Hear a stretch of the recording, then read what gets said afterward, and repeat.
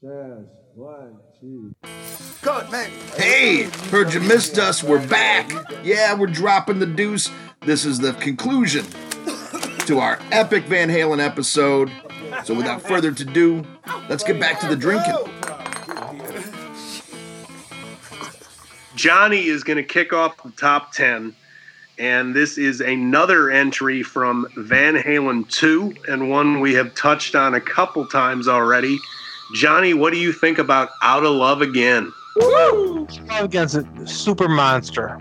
I mean, the riff that Eddie plays on Out of Love Again is absolutely just monstrous. It's just crushing. It's crushing. And I think it's just unbelievable. Great song. I actually, went back and forth. I mean, I had it as my, look here, number 6 for me, all-time Van Halen songs. I know my brother Ruben De La Rosa. I love that guy. Puts that, and I know Ian, you love that guy. I love that guy. Puts that up in really high regards, but I do too. I mean, I think the riff is so aggressive. It's such an aggressive riff, and Dave's lyrics are so aggressive and so hostile. I mean, I love the song. I mean, I think it's great. I think Eddie's all over the place, all over the neck of the guitar. I mean, it's just a sonic killer. And I think it's an awesome song. Definitely top 10 for me. Love it. Edwin. One of my favorite Van Halen songs. Made my top 15. Only didn't make my top 10 because the top 10 is just so awesome. But, I mean, I fucking love the song. And I say Alex Van Halen, we touched upon him a few times before. I feel like if Alex Van Halen was in any other band besides Van Halen, he'd be the star of the band. He'd be that amazing drummer, like John Bonham or, Jimmy Chamberlain, like in the Smashing Pumpkins. Like, he'd be this drummer that people would talk about. But he just happened to be in a band where his brother was Eddie Van Halen and his singer was David Lee Roth. So he becomes, just because of that, he becomes like the third tier guy, Yep. But he's not a third tier drummer by any means, And if you listen to his drumming throughout this fucking song, it's fucking amazing. And it's just, it's a groove song to me. Like, you hear this and this is, again, another song that separates Van Halen from a lot of their imitators. Like, even though it's hard, even though it's heavy, there's a groove. There's like this persistent groove between Alex and Eddie. They had this weird, kind of like the Young Brothers. They had this kind of, it's like those Crimson Guard twin brothers from G.I. Joe. They have this thing where they psychically are connecting, and it's just like they're jamming together. It's like just totally organic, and it's just like very unique Van Halen music. All I can say is it's a uniquely Van Halen kind of rock song, and it's awesome. It's badass. I love this song. I almost can't describe it. It's just a Van Halen song that's purely Van Halen, and it's one of their greatest songs in my opinion. Absolutely. This, it's not even a 3-minute song, like 2 minutes 50 seconds, I think, something like that. And it, like Edwin said, it just has that groove, man. And you can't fake a groove like that. And there's a nastiness to it, a sleaziness to it. And this is another example similar to Everybody Wants Some, where I think Roth didn't want to get in the way of it too much. His lyrics are very simple on this. There's nothing complicated about his lyrics. There's a lot of scatting, kind of, almost. And there's a lot of that Motown back and forth with the did you, and I love that stuff. And again, you're taking a song that's a very heavy song at its core and adding in those kind of pop sensibilities and the kind of Fort Tops background singing to it. And it's, again, the genius of Van Halen and the uniqueness of Van Halen. I was very, very happy, and again, nod to Wolfgang for making these set lists, but he added this to the set list for the Different Kind of Truth tour, and they were alternating this and Girl Gone Bad, which is a song I love. And I was lucky enough to saw them at the Garden in New York, and I saw them in Philly, and they played Out of Love Again at one, and Girl Gone Bad at one, and I actually was with my son at this show where they did Out of Love Again, and I asked him if at any point during the show did I kind of embarrass him or anything with kind of the air guitar or anything that I was playing, and he said, yeah, he said you got maybe a little too into Out of Love Again. I'll just say this, that I did see the 2012 tour, and the one I saw, they didn't play this. I don't think they did. Every other show, they either played this or Girl Gone Bad. They kind of alternated. I think they played Girl Gone Bad a little. Watching the shows on YouTube, is that on the album, Dave delivers lines like, I don't want to hear that talk. Like, really, really, really strong. Like, just total wrath. But live, he was not the same. It wasn't the same. It didn't have the same. He did not. If you pay attention to some of the deeper tracks that they played on the different, because they played a lot of different shit on the Different Kind of Truth tour. Like, they even played like Hang 'Em High a handful of shows. And I think what they found out pretty quick was that if you put too many songs into the set list, Roth was struggling. Like, he barely remembered the lyrics to Hang 'Em High. And I think they started to simply, if you look at as they go on in those tours, it went from the set list kind of being mixed up every night to by the second half of the tour, it was the same exact set every night. He forgot the fucking words. You know? on the album, when you hear Out of Love Again, when he says, I don't want to hear that talk, it's so strong. It's such a strong statement. Yeah. That when he said it at live, it was weak. It was just kind of spoken over, you know.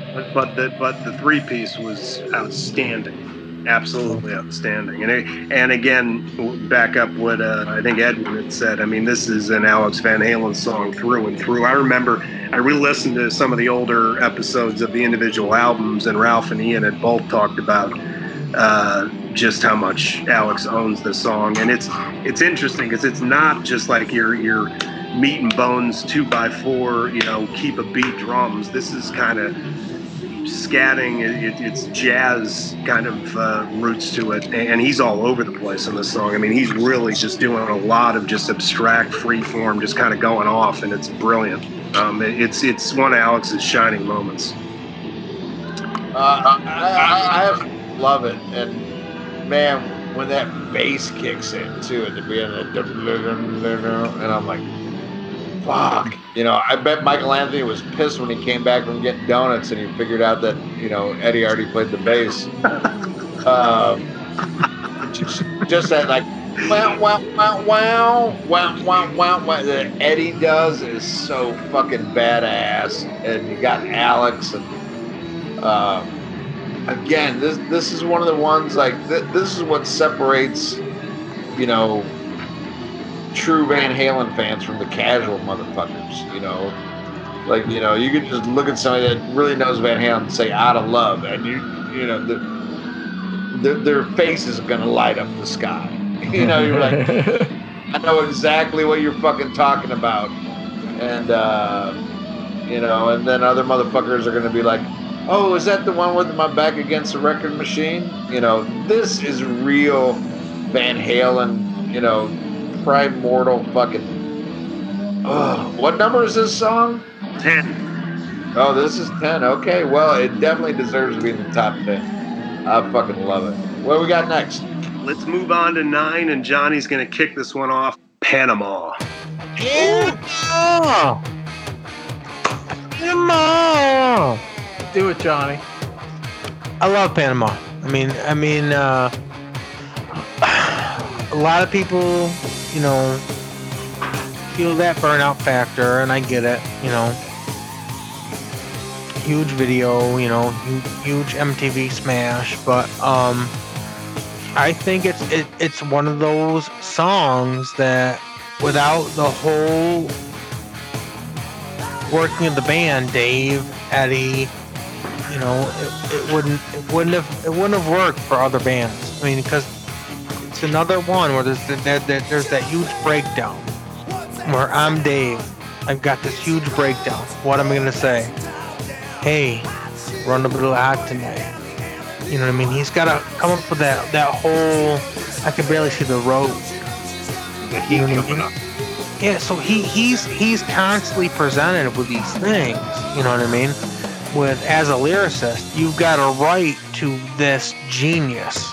You've got a right to this greatest guitar player of all time. Because at 1984, it's well known at this point. Eddie's the greatest guitar player of all time, and you've got to write songs with this guy. And you're given songs with these huge bridges and huge breakdowns, and you've got to come up with something. And he constantly hits the ball out of the park. And he did it again with Panama. Like, I mean, that whole breakdown with Panama is just unbelievable. I mean, no, everybody remembers that. I mean, this is poppin'. Ain't no stopping now. Panama. I mean, it's brilliant. It's just brilliant. It's just the brilliance of both of them, Dave and Eddie, you know. And at this point, I'm sure the working relationship was not good. I mean, Don Landy and Eddie and 5150 making the record. And you know, Dave made it work. And that's a fucking great song. That's a great song. And it's definitely one of my favorites. Definitely top 3 for 1984 for me. I mean, absolutely fantastic. Evan, what do you think? It's my favorite song from 1984, which I guess I'm one of the reasons why it broke into the top 10. Although it didn't break my top 10, it was in my top 20, but it was my highest 1984 song. It didn't break any of our top 20s. It was like, I'm looking at the chart right now. It was like 18 for like all 4 of us. Yes, I guess it was a consistent 18.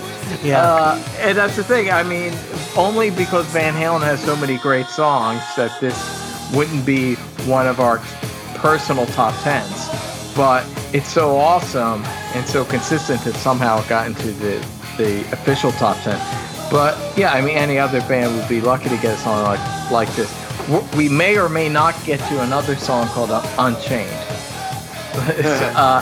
But in a sense, this is kind of like, I kind of feel this song is like the poppier version of that song.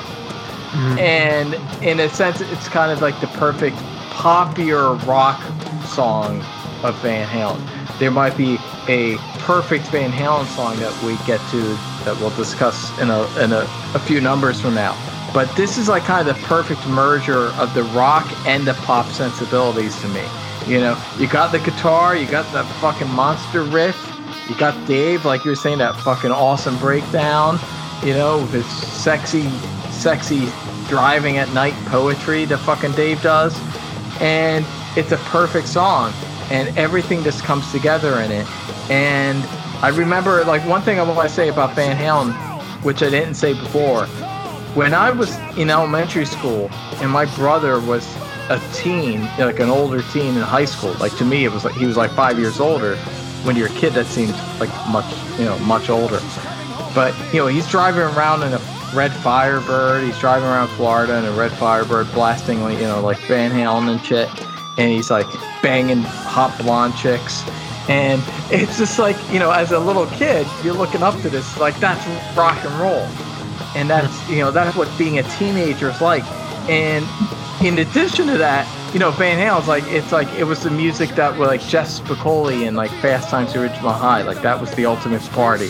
So as a child, I thought of Van Halen as like the ultimate party band. Like this is the kind of music that you hear when you're a teenager and you start having sex and you start drinking and you start having fun and you start not being just a child anymore.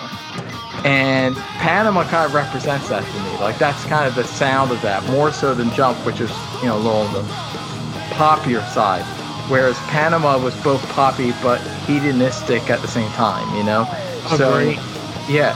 So it's like as a child hearing this song, it was like, this is the music that I will hear when I'm a teenager fucking rocking out, you know, and partying and getting with women and doing all this shit.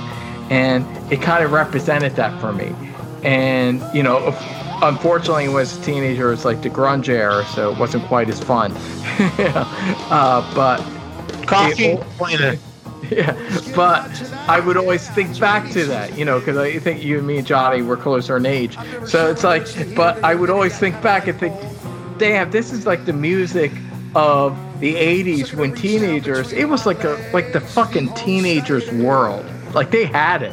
Like that was the period. As David Lee Roth himself said, you know, it was a better time or whatever he said on one of those VH1 things. Well, You know. he said, "When I die, sprinkle my ashes over the 80s." Yeah, I mean that's the thing. Like it's Wadley himself, I'll quote Ian Wadley, said, I'd rather take cocaine over coffee and complaining. Yeah, I mean, and I thought this is the thing. As a teenager in the 90s, I thought to myself, fuck, my brother as a teenager in the 80s was having a lot more fucking fun. And Panama was like, you know, we got fucking Pearl Jam, but he had fucking Van Halen, you know? And I knew that. And I knew that even then. Even at the moment, I was like, that's more fun. I wish I was having that high school experience in the 80s. Instead of this more dark. 80s, when you were listening to Van Halen, I mean, you could just put it in no rubber. I mean, 90s, Nirvana, Pearl Jam, you had to wrap it up. You know, you had to put the Exactly. Mix it all up. I mean, pretty much. And that's so when I listen to Panama, I listen to Panama, and to me that is the ultimate rock song for a teenager in the 80s to fucking have the night of his life to. That's what I feel like when I hear that song. It's an amazing song. In the 90s, you had to put a condom on, you had to cry and complain, and it sucked. Whatever. Who's next on Panama? Ian. Oh my God, Panama. This is one some people say, you know, that they get burnt, the burnout factor. I never, ever have the burnout factor. And sometimes surprised nobody's brought up yet is this was Eddie Van Halen's ode to AC/DC. This was him trying to write an AC/DC song. And he said that in interviews, like he loved AC/DC, wanted to write a riff like that. And he did it with Panama, but to me, Panama is all about the breakdown. You know, that you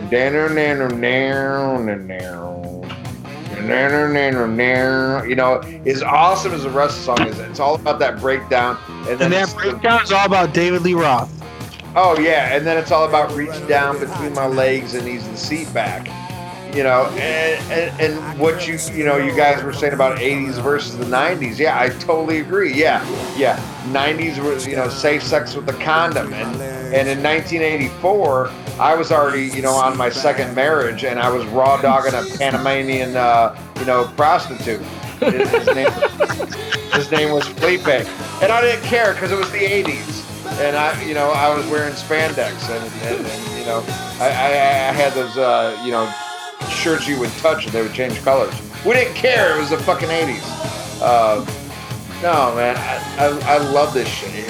What a fucking song. What a perfect song. And again, now this is the video era, and it was a performance video. But I mean, even though it was a performance video, it was so fucking staged, and it was so set up to be the ultimate video. I mean, you had that, they didn't do every show where they're coming out on wires and shit like that, and the whole Dave getting arrested was totally staged. Who gave a fuck, though? To Pete Angeles to make it a great video. Yeah, I mean, it looked good on fucking film, and it was a great fucking video.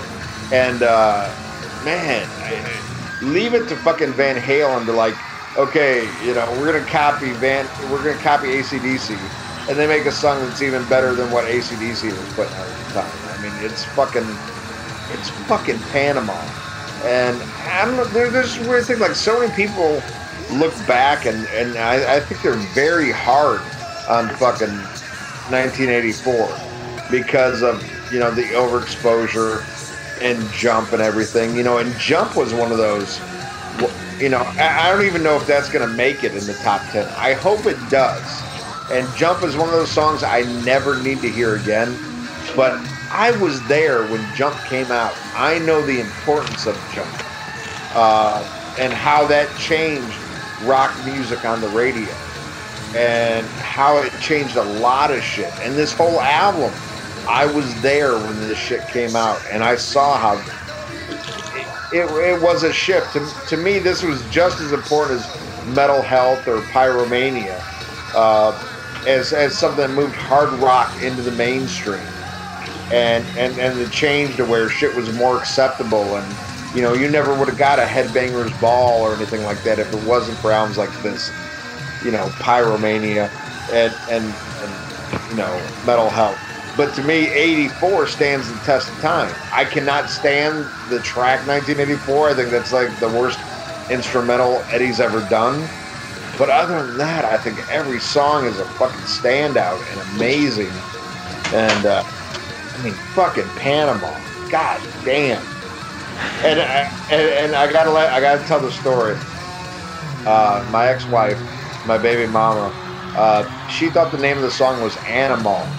She's like, Animal. I'm like, what? Well, what did you just say? You know, we're driving a car. She's like, Animal. Oh, I'm like, bitch, that's Panama. You know.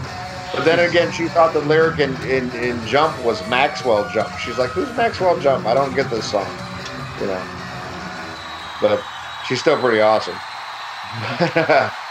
You know, it was a magical fucking time, man. And Van Halen were the fucking kings. Panama ass. I love it. That was that 10 or 9? That's 9. I'm the only one that hasn't talked on it. I'll keep it pretty simple. You guys have hit on pretty much everything I wanted to hit on with Panama. I will give my Van Halen sob story here. And I don't know if any of you have ever heard this story, but I've seen Van Halen many times since the reunion. But the one time that I was supposed to see Van Halen in their original era, 1984 tour, they played 2 nights at Madison Square Garden. At that time, my dad worked in New York City, and his secretary was married to a guy that worked for Ticketmaster. And we had floor seats for the 84 tour, like 10th row. My dad came home from work on the night that would have been the first night of the tour, and we had thought all along that our tickets were for the second night of the tour. And this was right around the time when Panama Video was new and had just come out. So, I mean, me and my brother are watching these videos of them swinging across the stage and everything. And, I mean, we think we're about to have, like, the greatest live experience of our life. My dad comes home, hands the envelope with the tickets to my brother. My brother opens them, and I'm looking at my brother, and my brother, I can see, like, there's, like, this horror on his face. And it was, like, 9:30 at night already. And the tickets were for that night. And his secretary had screwed it up and second night, and we didn't even see the show. That is a 100% true story. Me and my brother were literally fucking crying, and we never got to see original Roth because of it. We did get a replacement show from my dad. He took us to see Billy Squier with Rat opening about 3 months later, which was great show, but it wasn't 1984 tour Van Halen. But without, you know, anything else I would be saying would just be repeating what you guys already said about Van Halen. I thought I cried during Schindler's List, but that was a sad fucking story. Jesus Christ. That is, it's a true story, and I mean, me and my brother like laugh about it when we think about it now, but oh my God, we were devastated. I'm not laughing. I'm gonna need a minute. That shit's wrong. Just Terrence gets done with you. Oh, good Lord. That's why I'm drinking bourbon now. Yeah, I understand. All right, so that. let's move on to number 8, and Johnny Vogan is gonna kick this off because this was his number 1 song. Woo! I can't argue with him. Ain't Talking About Love. Got to bleed, baby. Got to bleed for it, baby. Oh, man. Ain't Talking About Love. I just think it's the quintessential Van Halen song. I mean, you have to forgive me right now. I got a big lip full of Copenhagen, but I apologize for that. But I just think "Ain't Talking About Love" is Copenhagen. I met him. He's a nice guy. Yeah, Bill Lang supports me, but I just think it to me it's the quintessential Van Halen song. I mean, it's the dark song that starts out that first album that lets you know that they mean business, and live it's just so phenomenal. With the fist pumps at the end when hey hey hey and the crowd is going crazy. And the riff is so different. It's such a different riff. I actually before we did this show, I listened to the instrumental with no Dave vocal, and I listened to the instrumental, and I just tried to see like what is he thinking with some of these vocals where he comes in on these bridges with "I've been to the edge," you know what I mean, and it's just pure genius lyrics, where he comes out of nowhere with some of these random things that only a brilliant fucking lyricist like Dave could come up with. And I'm listening to the music and I'm hearing it click, and you know, if you want, I got to bleed for it, baby.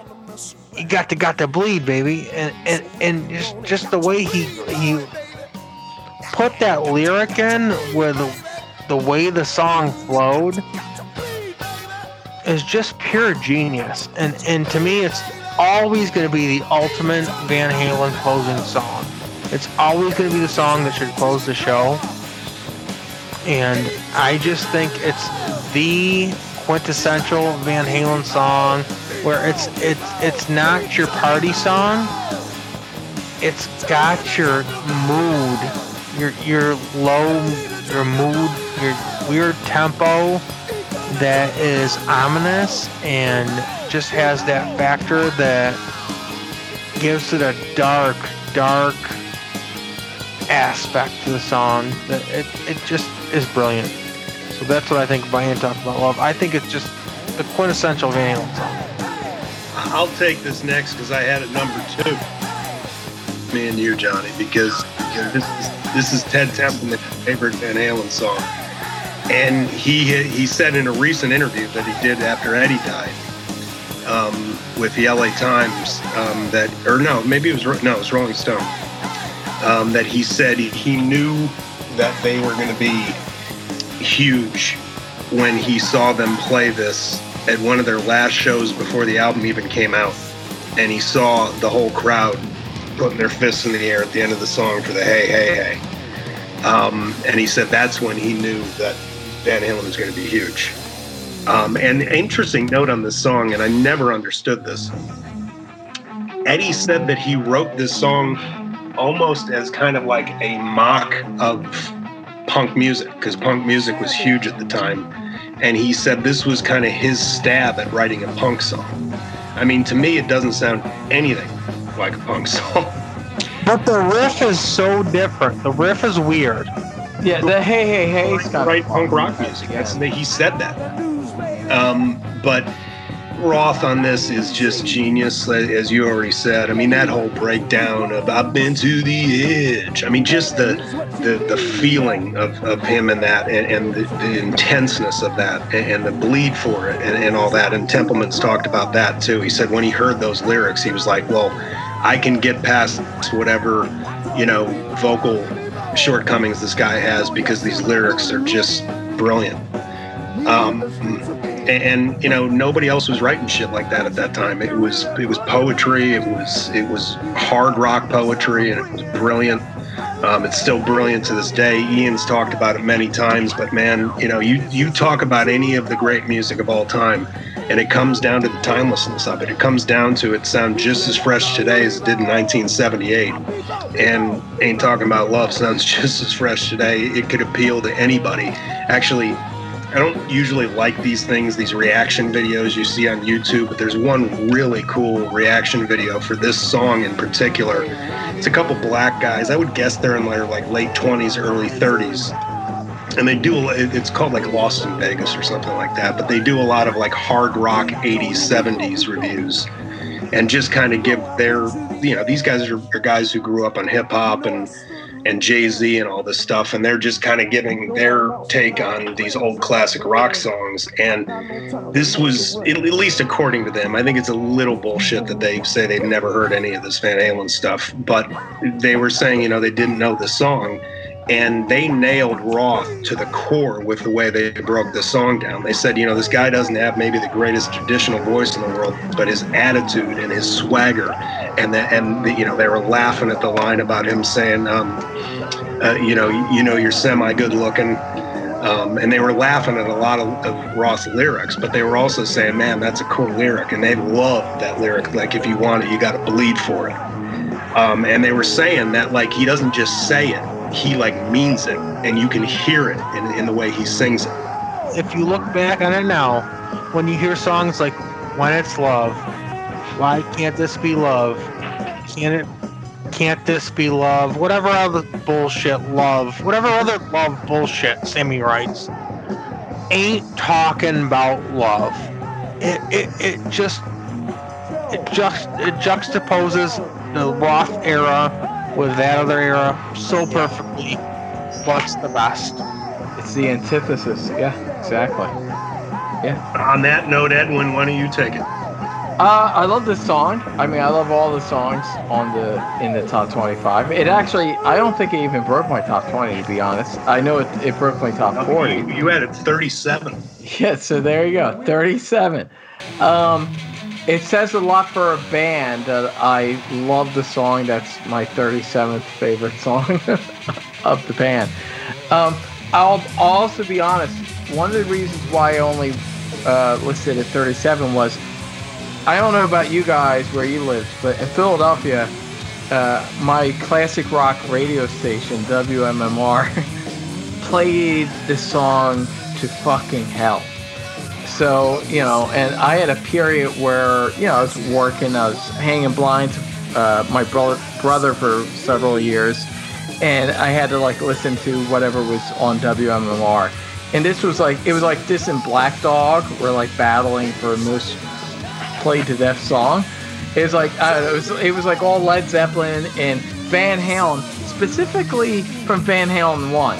Like, there's a lot, and this is one of the reasons why Van Halen 1 is probably my fourth favorite Van Halen album. Even though I understand that it's like a revolutionary album, and I do love it, and it's great, but you gotta understand, WMR played the shit out of this album. So it's just very played out, whereas the other albums weren't quite so much. And this song, I just heard so many times that it lost just, I want to say, just a little bit of its magic because of so many times I've heard this song. That being said, it's still a fucking awesome song. I love it, and it's kind of the blueprint for like the perfect great Van Halen rocker. And that breakdown. You want to reinvent yourself with that song? Watch Ozfest '83, and watch Dave and Eddie do Ain't Talking About Love on at Ozfest '83. It's fucking magic. Assless chaps from Dave, shaking that ass around. Brilliant. Yeah. And don't get me wrong, it's like when I like the one I sing, because you know about a few years back I started collecting vinyl, and when you listen to the vinyl, you don't skip tracks, you just listen to the whole thing. So, you know, the album, you know, I love it when it comes into the album, it's perfect and everything's perfect about it. And I do love the song. I don't want to sound like I'm dogging it. I'm just saying that it's a little less fresh to me because of this one goddamn radio station that played it to death. But it's still an awesome song. I love it. It's kind of a blueprint for a perfect Van Halen song. Also, one interesting thing, because there's that lyric with the word "the edge" in it, and I always thought there was something about Eddie's soloing, even though it was 1978, that sounded a little almost like something the Edge would do in early U2. You know, there's something about the guitar line. It's very ahead of its time. It sounds almost kind of new wave 80s college rock, even though it's this heavy kind of hard rock 70s song. It's very innovative. It's an amazing song, even though it's not in my top 30. It's still an amazing song. I do love it, and it's very innovative. It's an awesome song. Ian. Dude, I mean, it's fucking Ain't Talking About Love. Jesus fucking Christ. Oh my God. I'm very partial to the song. This is my dad's favorite Van Halen song. And I'll never forget one time he was just like quoting the song, you know, the breakdown, you know, with the I've Been to the Edge. And he just, you know, he quoted that whole segment and he just told me, he goes, that's fucking life right there. I got no time to fuck around. Yeah, and that always stuck with me, you know. Not only, you know, because I love the song and I love my father and stuff, but, you know, it's like he loved Van Halen and that meant something to him. And, you know, he told me at a young age that there it is in a fucking nutshell. And I get what everybody said, and I get what Edwin said about, you know, the play-out factor. This isn't a song that's a go-to, but I don't do that with Van Halen or most artists, period. And I think that's why I hate like radio or Spotify, because, you know, stuff's been killed. But when you listen to it in the context of an album, everything changes, you know, and shit falls into place where it should be. And I feel the way it should be heard. And, you know, I've got a smartphone, and I don't do any of these fucking, you know, Spotify or anything like that. And when I put something on my phone, and I've got like, you know, 256 gig SD card, I put albums on there, and I listen to shit like albums. And I just think the music sounds so much better when you don't have somebody telling you what song you're going to hear, but when it just comes naturally and the way, you know, it was deemed where it was supposed to. It's a lot more special. What I feel this song is meant to be seen and heard is if you watch Ozfest 83 and you type in it's 83. I have it on DVD. I've got a bootleg copy of it. And you watch Dave come out in that feather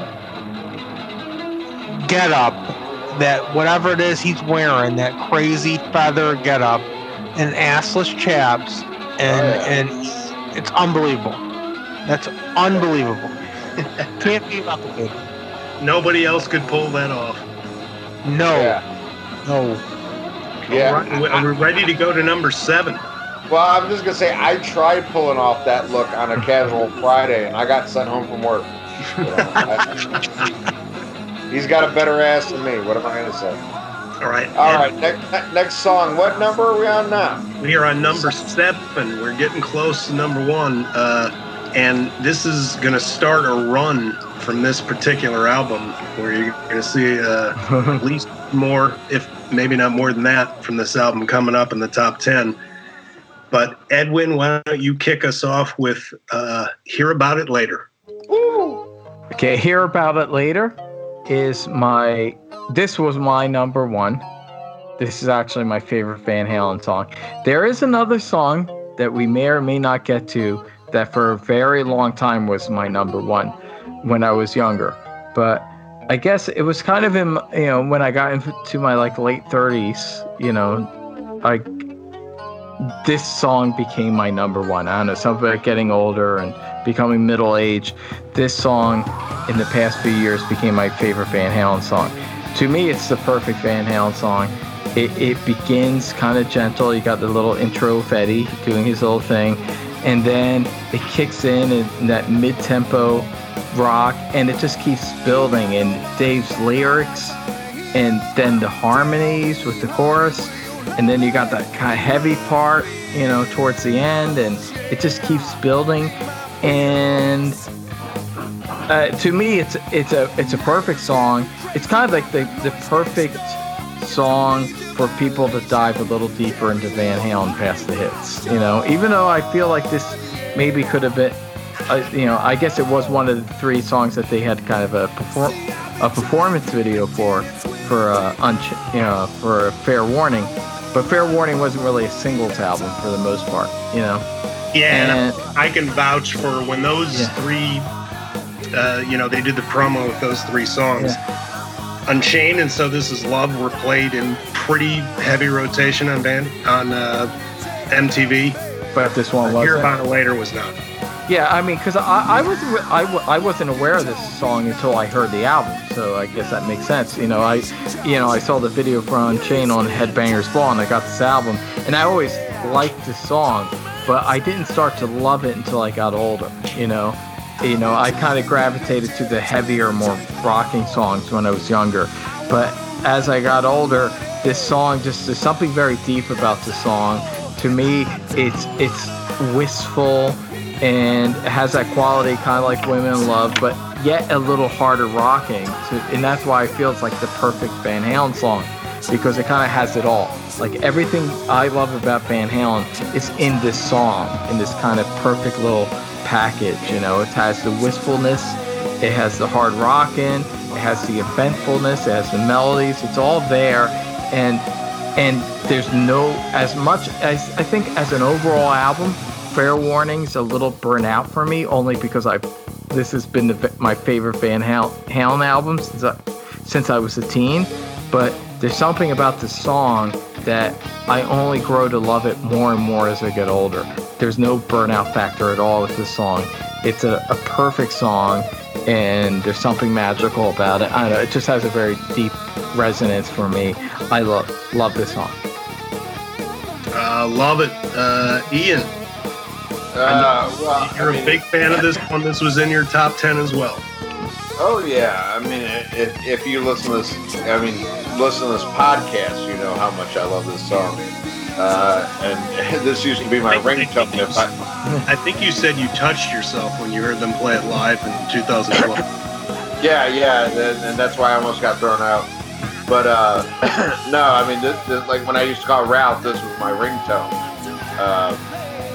This song, I mean, Edwin hit on so many important points that, you know, don't bear repeating.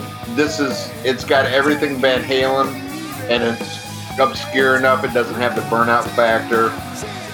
But no, this was when they played this, the last time I saw Van Halen, I had 11th row, and I just got up and stood on my chair and was screaming like a bitch, you know, like, holy fuck, you know. And I almost got thrown out, but I didn't. But I left very drunk and later peed in the middle of the street. Good. True story. No, it's just, God damn it. It's so fucking Van Halen, and it plays on all their strengths as songwriters.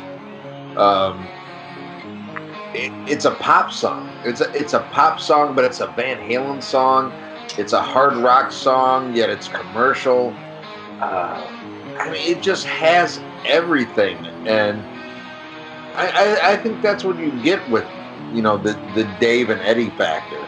You just get the best of both worlds. I mean, you have the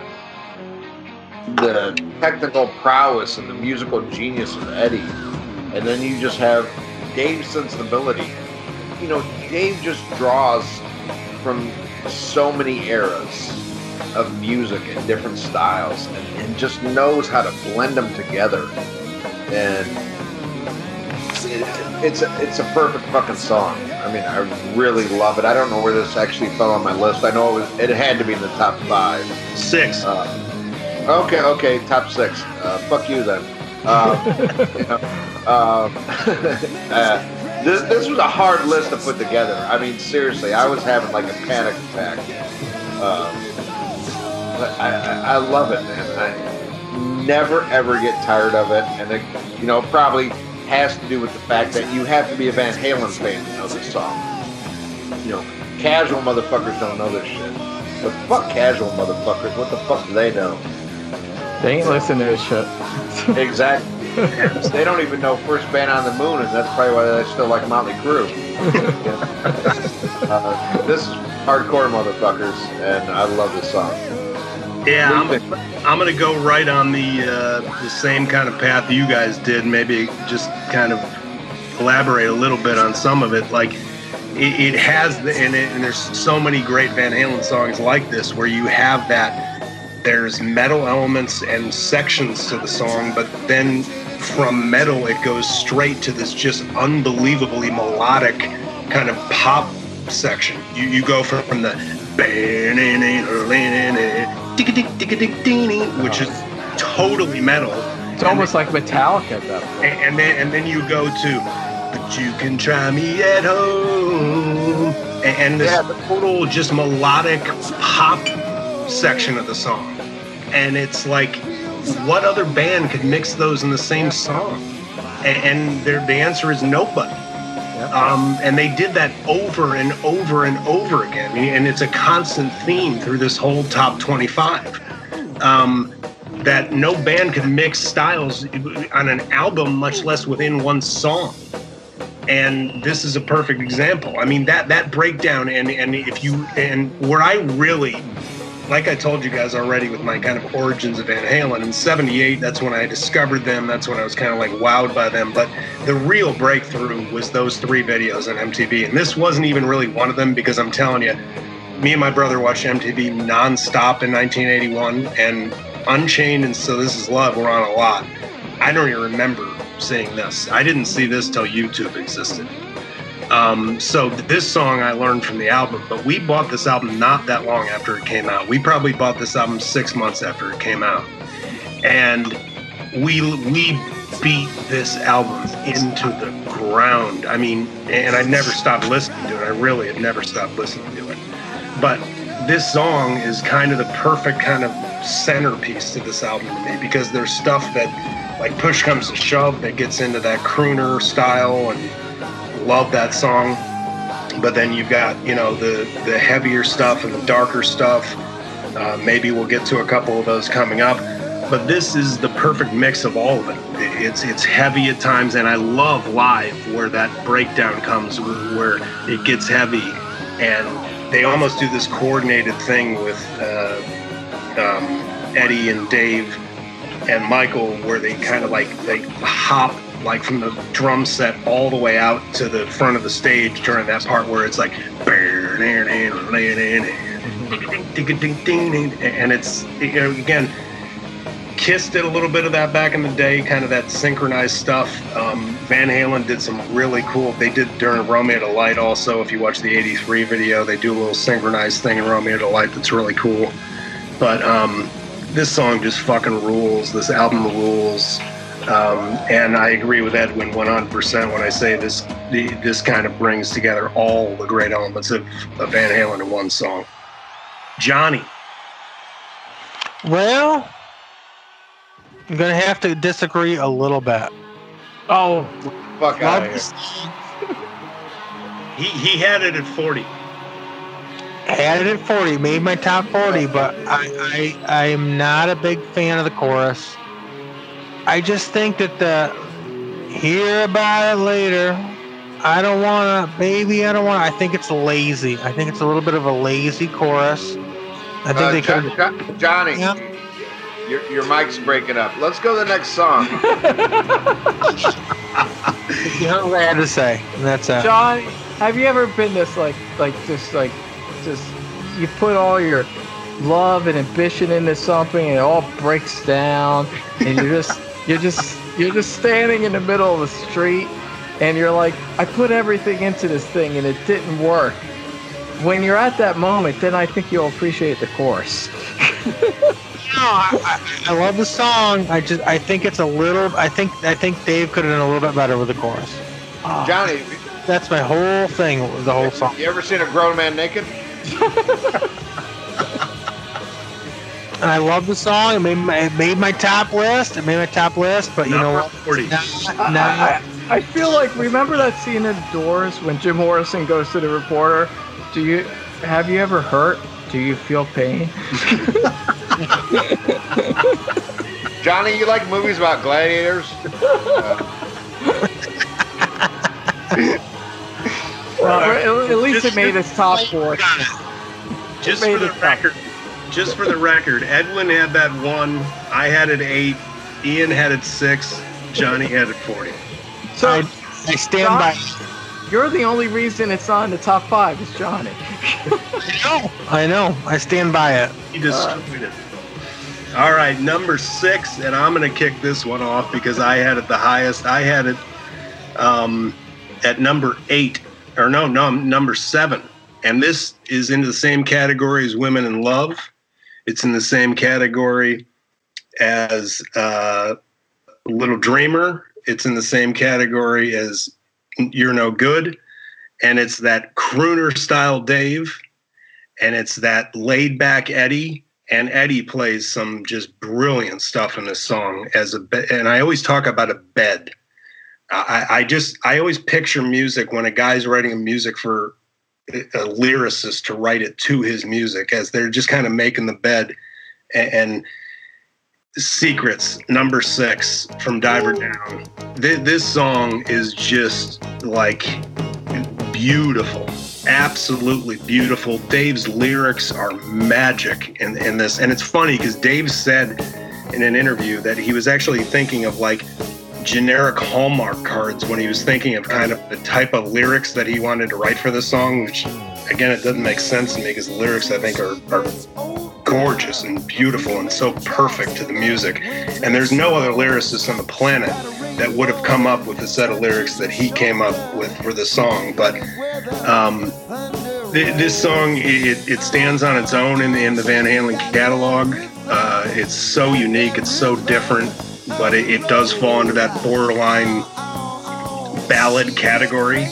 But it's just so much smarter than your average ballad. It's so much more exciting than your average ballad. It goes into directions the band had never been before. The tones that Eddie has on this song, he had never played guitar like this before. And I remember him being very excited about this song. I heard a couple of interviews with him from that time where he was really hyped on the song. And I understand why. And they played this through that whole tour, the whole Diver Down tour. And it's just brilliant. I mean, it's she's got a rainbow that touches her shoulders, all those. Again, I get this kind of cinematic image with some of the stuff, the imagery that Dave throws out in the song. It's brilliant. The lyrics are beautiful. The music is beautiful. I had it number 7 for a reason. It's one of the best Van Halen songs of all time. Ian, what do you think about Secrets? Oh, definitely one of my favorites of all time. Ian had it 9. Really? I had it at 9? Oh, man. This is close. I think we all had it pretty relatively close. Edwin had it 8. Yeah. That's what I get for making a list sober. It should have been higher. I love this song, and this is one like I would play for somebody who doesn't claim to be a Van Halen fan. I think this is just something that could reach across the board. Like just a music fan would love this song. I remember being so blown away. I saw on a Van Halen page where they're like, okay, what's the worst Van Halen songs? And I saw a guy pick this as one of the worst Van Halen songs. Oh, fuck but that guy. Yeah, his screen name was, "Oh, I Suck Cock 812." He had no taste. But I mean, this song is just so beautiful and brilliant, and it's part of what really seals the deal for me for Diver Down. Because I could never imagine Diver Down without this song.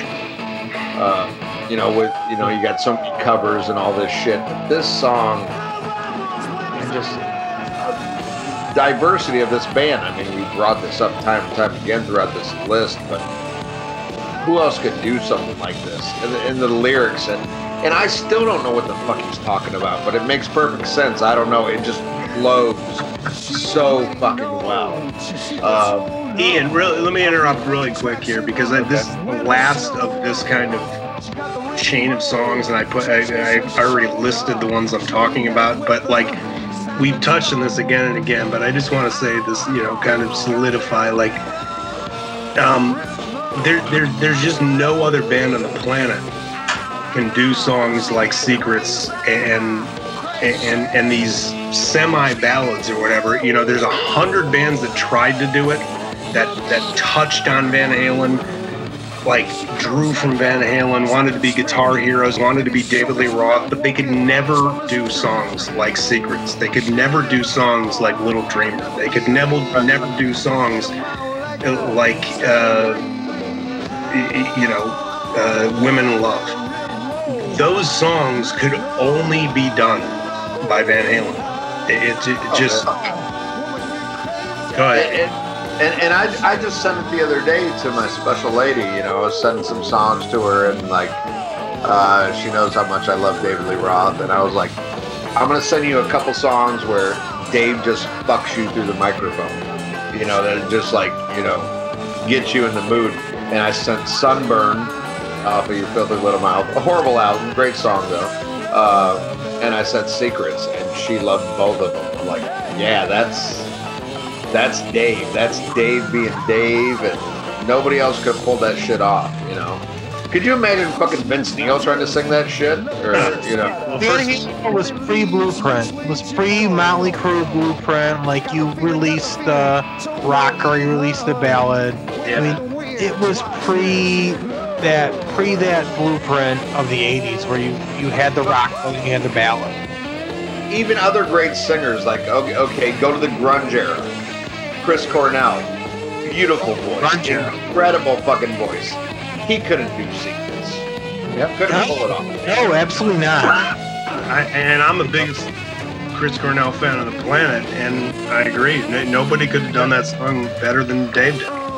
Yeah, you need that attitude, you need that swagger, you need that appreciation for all genres of music that I think Dave had, and that's what he brought to the table. That's the biggest thing to me that he brought to the table. And Eddie actually, in one of his last interviews, back when he was actually doing a little bit of press around 2015, he said that the problem, and it's funny because he sees it as a problem and I see it as the biggest strength of Van Halen, is that you've got three guys that love hard rock and another guy that likes dance music. Well, right. I think Eddie's kind of missing the point. Strength of the band.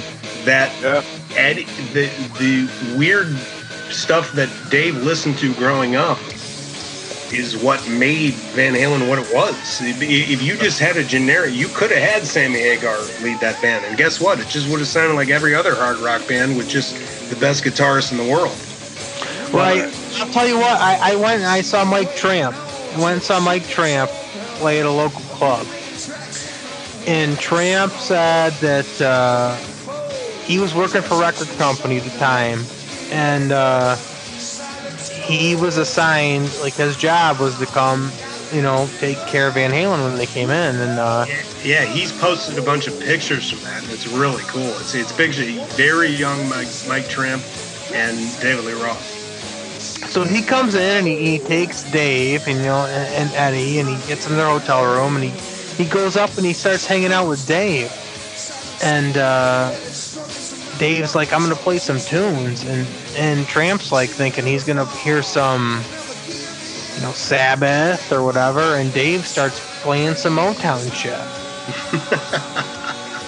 And he's like, what? Just blows his mind. That's what made Van Halen, though. Dude, that's what made Van Halen. Right. It's brilliant. The people shit on them on the page, but I'm a White Lion fan, man. Vito brought her. Oh, they suck. Hey, all I know is this: I love White Lion, but Mike Tramp had beers with me. We drank beers. We had a great time. He was a great guy. Love him. Shout out to my buddy Tim Andrews, who worships Vino Bratta and lives in Brooklyn, right around where they always played at Lemoore. Beautiful, great guitarists, whether you like their music or not. So let's move. Johnny, do you have anything more on Secrets? No, love the song. Great song. Fucking fantastic. I'll say, you guys already said so much. I'll just say, like, yeah, you could never picture Motley Crue doing this song, playing this song. You can't even picture, like, a group like Poison listening to this song. It's just... Short break, real quick. I know people will laugh at me for this, but I love Look What the Cat Dragged. Oh, I do too. I fucking love that album. I bought that out. That was one of the earliest albums I bought because I liked the lead-off single. What was that? The Ain't Nothing But a Good Time. It was kind of like a fun little song. To me. Well, let's open up and say yeah, but you know what? Is that the second one? I don't know. Look What the Cat Dragged in. I like open up and We've say already yeah. talked too much about Poison. Let's go back to the... All I know is I liked one song and then I listened to the album. It's like, yeah, they're not that good. But Van Halen, on the other hand, yeah, Secrets, it's an amazing song. It's everything you guys said. It's the kind of song that only Van Halen would make, kind of a half ballad song, and it's great. It did make my top 10. It's one of, I agree. It's like Ian said. It's like one of the centerpieces of kind of Diver Down. It's one of the things that elevates Diver Down, in my opinion. And it's an amazing song, and I love it. Like all these fucking songs, they're great. All right, Ian is gonna go. We are on the top 5 now. Ooh, top 5. Everybody that is still listening to this 5 hours and 8 minutes later.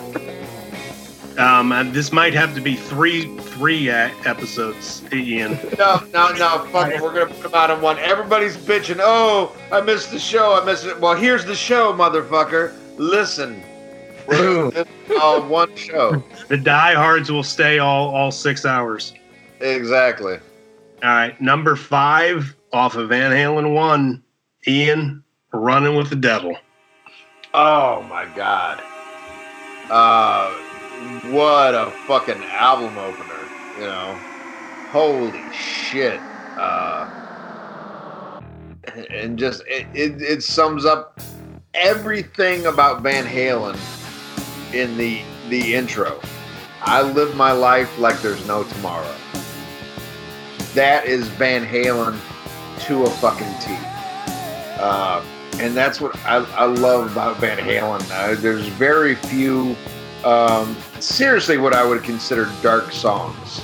It's more about living for the moment, just fucking live your life.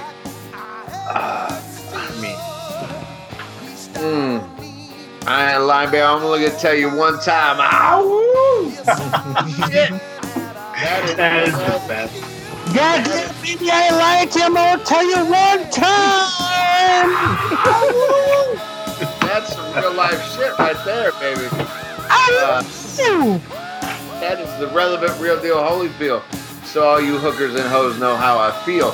That is the shit right there. Holy fuck. What an introduction to anybody listening to Van Halen. Fucking Running with the Devil. You hear that like any sporting event. I mean, it's just part of that song is Americana. It's part of the lexicon. Everybody knows that fucking song, and for goddamn good reason. And I do believe my memory is a little sketchy. I'm a middle-aged old alcoholic now, but I think that was the one where I had my mental breakdown where like I could never accept any other era of Van Halen because I think it was the live version of that on that horrible Right Here, Right Now live album they put out. And I was like, oh, no, that's not Van Halen. You know, this is so generic, so plasta, so fucking bullshit, you know, white bread. No, you need David Lee Roth singing that fucking song. You need that emotion. You need that, you know, the music, everything. It's a total package. Really did save hard rock, I believe. totally. I mean, because bands that we love and respect now, like Black Sabbath and Deep Purple. We're talking 1978. We're in BG land right now, and nobody's listening to that shit. Nobody gives a fuck. And here comes this little band out of fucking Pasadena that just blows the fuck up and changes the face of rock music. God damn, Running with the Devil. Perfect, man. Perfect fucking song. Love it. Absolutely, man. I mean, there's no better, and I only had this at 26, and it's probably a little bit because of a burnout factor. But there's never been a better introduction to a band song on a debut album in the history of music. Just from the car horn songs sound at the beginning of the album, the descending, it almost gives you a feel of a fucking spaceship landing on Earth, descending. That was Gene Simmons. He did that. He'll tell you. And it was like aliens landing on the planet. And at that time, the sound of Van Halen was like aliens landing on the planet. And every lyric of that song just kind of describes the vibe about Van Halen. And again, it's Dave talking through the voice of another person, because Dave didn't grow up that way. Dave grew up with a pretty rich dad, and lived on a pretty big, nice estate in Pasadena. But he was telling it through the voice of somebody that had been through the bars and everything, and been through. They had already done 5 years in drinking and playing nightclubs. But I live my life, it just their whole attitude, their whole vibe is summed up in that first song that anybody dropped the needle on that first album heard, and timeless to this day. It's brilliant. It's Eddie at his best. It's Dave at his best. It's brilliant. Edwin. Yeah, everything you guys said. And you ever read the Rolling Stone review for the first Van Halen album? It's laughable. Yeah, they actually pretty much write them off as a quote-unquote humble pie ripoff. In that review, it's like Led Zeppelin, and they ripped Led Zeppelin in the review. They did the same thing with Black Sabbath, but it's basically say that Led Zeppelin is going to be nothing in 3 years. And nothing against Humble Pie, but it's kind of like, it would be like the equivalent of if you heard Our Experience and said, "Oh, well, this is just Chubby Checkers bullshit," It's just laughable, because right from this song on, not even talking about the rest of the album, this, like you said, Ryan, this is a new sound. This is a revolutionary new sound. That album, 1978, not so dissimilar to kind of what David Bowie was doing in the late 70s, where it's creating 80s music. They're doing it in the 70s. Eddie Van Halen is creating the sound of 80s rock. He's a guy from the future. Yeah, he's the guy in the future, and it's laughable when you read these reviews that didn't get that. But the people in the street got it, though. They were like, wow, fucking listen to this. And this just missed my top 10. It was I think 11 or something. It was really close. You added 11. Yeah. So there's a little bit of burnout factor, obviously. But to its credit, the fact that it had so much burnout factor, it still came very close to my top 10. Because there's just something about the song that it's not 100% burned out for me, despite how many times I've heard it. There's just something really deep and dark and meaty, and that bass, and you and Ian were saying about Dave's lyrics, and it's that whole philosophy that I was touching upon before, that this kind of living in a moment thing. I'm just here, we're living it now in the streets in the moment, and the whole vibe, it's not just the music, it's also the vibe and atmosphere of Van Halen that felt like something fresh and new. and it still sounds very fresh now. Like Running with the Devil feels like a 2020 song. It doesn't just sound like a 1978 song, and that's one of the reasons why it's not burned out for me. And yeah, it's a masterpiece. It's like one of the greatest rock songs ever written. Like all these songs. Absolutely. Johnny, you have this very high up on your list at number 7, Running with the Devil. Yeah, I totally agree. I mean, I think it's a total masterpiece, and I think that it is very unique. And Gene, of course, the whole car horn thing at the beginning, Gene says that was his idea. It was supposed to be at the end of House of Pain when he was producing their demos, and he put it, Gene says, Simmons, he put it at the beginning of Running with the Devil.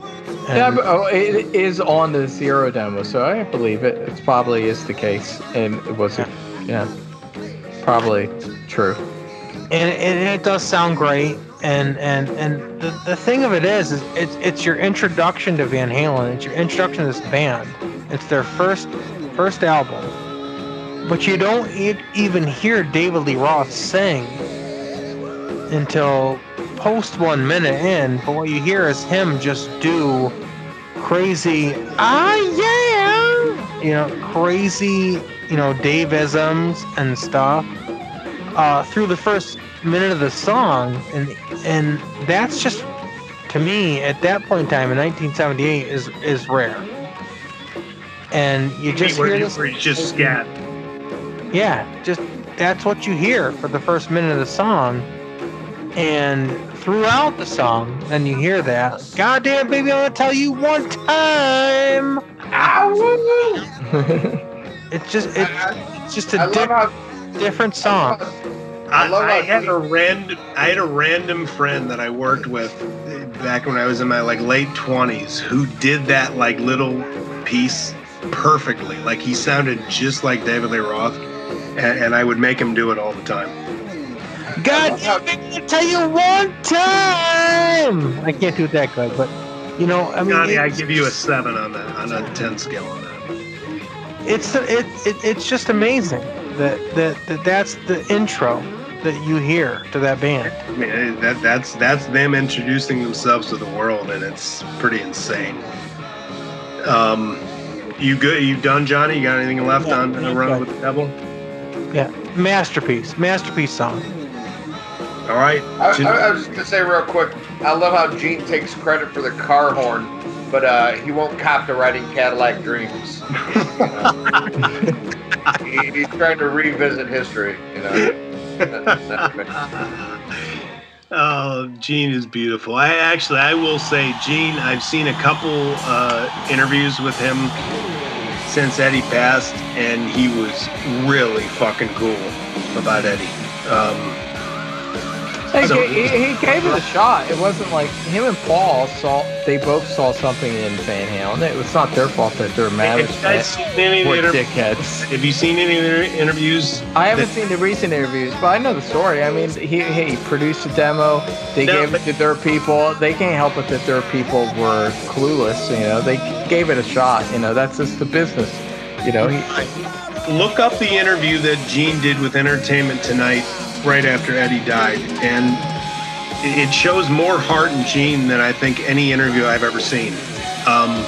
It's actually, it really made me believe that Gene still had a real soft spot in his heart for Eddie.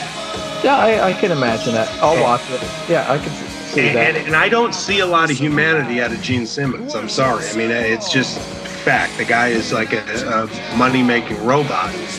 And it's one of the first times I've seen him kind of be a little bit vulnerable, and you could see that it shook him, and how much he respected Eddie, and how much he knew that Eddie was on another planet from everybody else.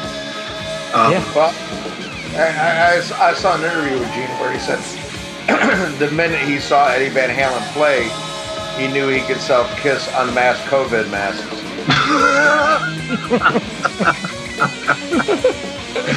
Very he saw the future. Yeah.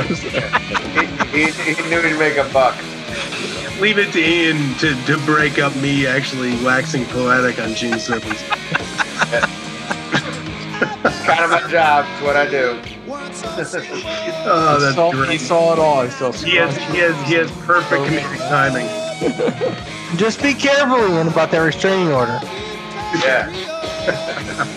All right, we're going to go to number 4 here, and I'm going to kick this one off because I have this very high. This was number 3 for me, and it is possibly, maybe, but maybe not, the last song from my favorite Van Halen album, and Fair Warning, and it's Mean Street. I mean, this song, we talk about certain songs where Alex shines, Michael shines. We haven't talked about many that Michael shines, but Eddie shines. Dave shines. This song, everybody shines. Eddie, another just brilliant intro that can almost stand as a completely separate track from itself. But I really focus on Dave's lyrics, and number 4 is Mean Street. And Mean Street, to me, the Eddie gives it the tone, and I have to give him that because that's what creates, and it gets Roth's crazy brain working. But the lyrics that Roth came up to this, I think Roth's 2 best lyrical albums with Van Halen are Fair Warning and A Different Kind of Truth. And I think I honestly think, if I'm being honest, and I am a David Lee Roth, I'm like Ian is, like, I'm not a religious guy. Like, I'm fine with David Lee Roth being my God. What do you always say, Ian? He is my Lord and Savior. He doesn't say God bless, he says Dave bless. That's right. And I love that. And I'm kind of like Ian. I'm not. It's funny because my entire family, my wife, my kids, they're all Catholic, but I'm just a guy. I am not a religious guy. And I can't believe we got our religion on this review, but don't get too deep, Ryan. Come on. It is the Rock and Metal Combat Podcast. Come on. But Dave and I worship Terrence. Dave and Eddie and Paul McCartney and John Lennon, those guys to me are gods. All right, that's my gods. Anyway, well, at least they give you something. But getting back to Mean Street and they're real. and you can actually listen to. You can actually see them and listen to them. Yeah, but Mean Street, it gets back to that cinematic thing that I'm always talking about with Roth, where there's a character in this song. The lyrics of this song are absolutely brilliant from start to finish, and I love. And when we were pre-gaming for this thing, we were sending pictures back and forth, our favorite Van Halen pictures. And I've actually put together this I have a wall in my basement that has like 20 frames on it, and I switch pictures in and out, and all my favorite bands of all time, and I did like a Van Halen takeover and one of the pictures I had was that back cover or inner sleeve. Love that. That's what I messaged. I have to admit, I had this album on tape. I didn't have it on vinyl. It was the wall with the lyrics from this song on the inner sleeve or the back album? Right, inner sleeve. All right, so the inner sleeve. That's totally correct. They're backwards, but it's Yes, they have them flipped, but that is my favorite Roth lyric of all time. Nothing will ever top it. Just the whole vibe of the song. Again, it has that post-apocalyptic kind of feel. The dirtiness to it, the sleaziness of it. Like, Eddie laid that bed and Roth just fucking, like, it was like if you're a baseball fan, you'll hear of hitters say where they, like, the ball looks like a balloon to them when they're hitting, when they're hot. Well, I think, like, when Eddie handed over that song to Roth, it was like a fucking globe. It was a balloon, like the easiest pitch to hit ever, and he knocked it out of the fucking park. Mean Street rules. It's perfect. It's brilliant. on both ends. Doesn't get any better. My favorite song on my favorite Van Halen album. Johnny, what do you got? Unbelievable.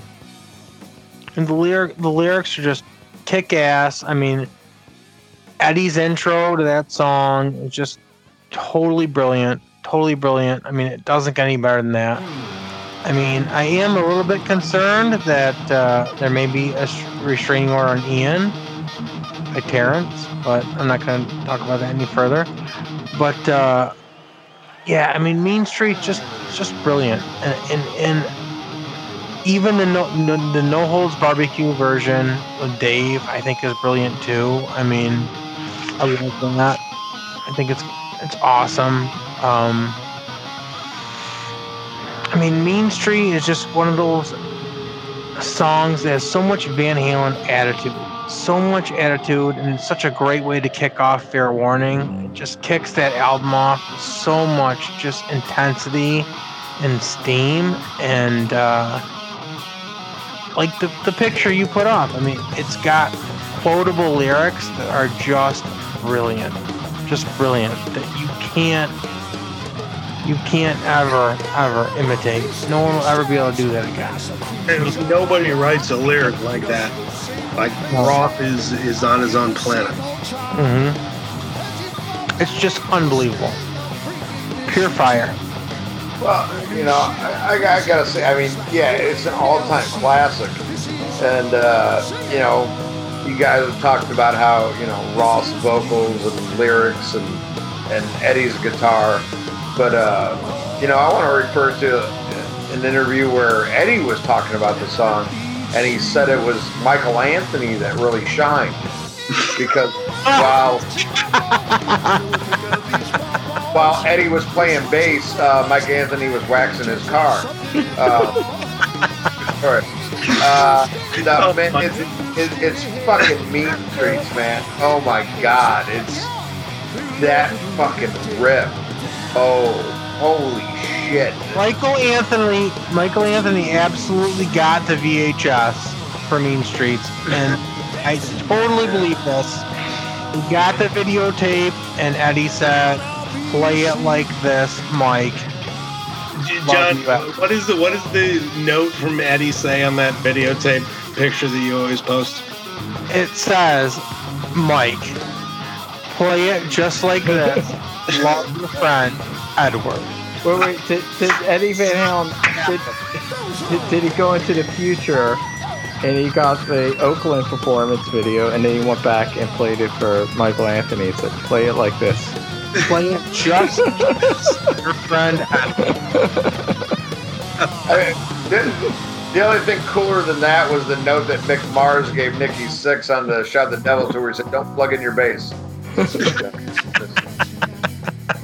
Stand up there." No, man, it's fucking Mean Streets, man. I mean, fucking incredible. I mean, it's so fucking heavy.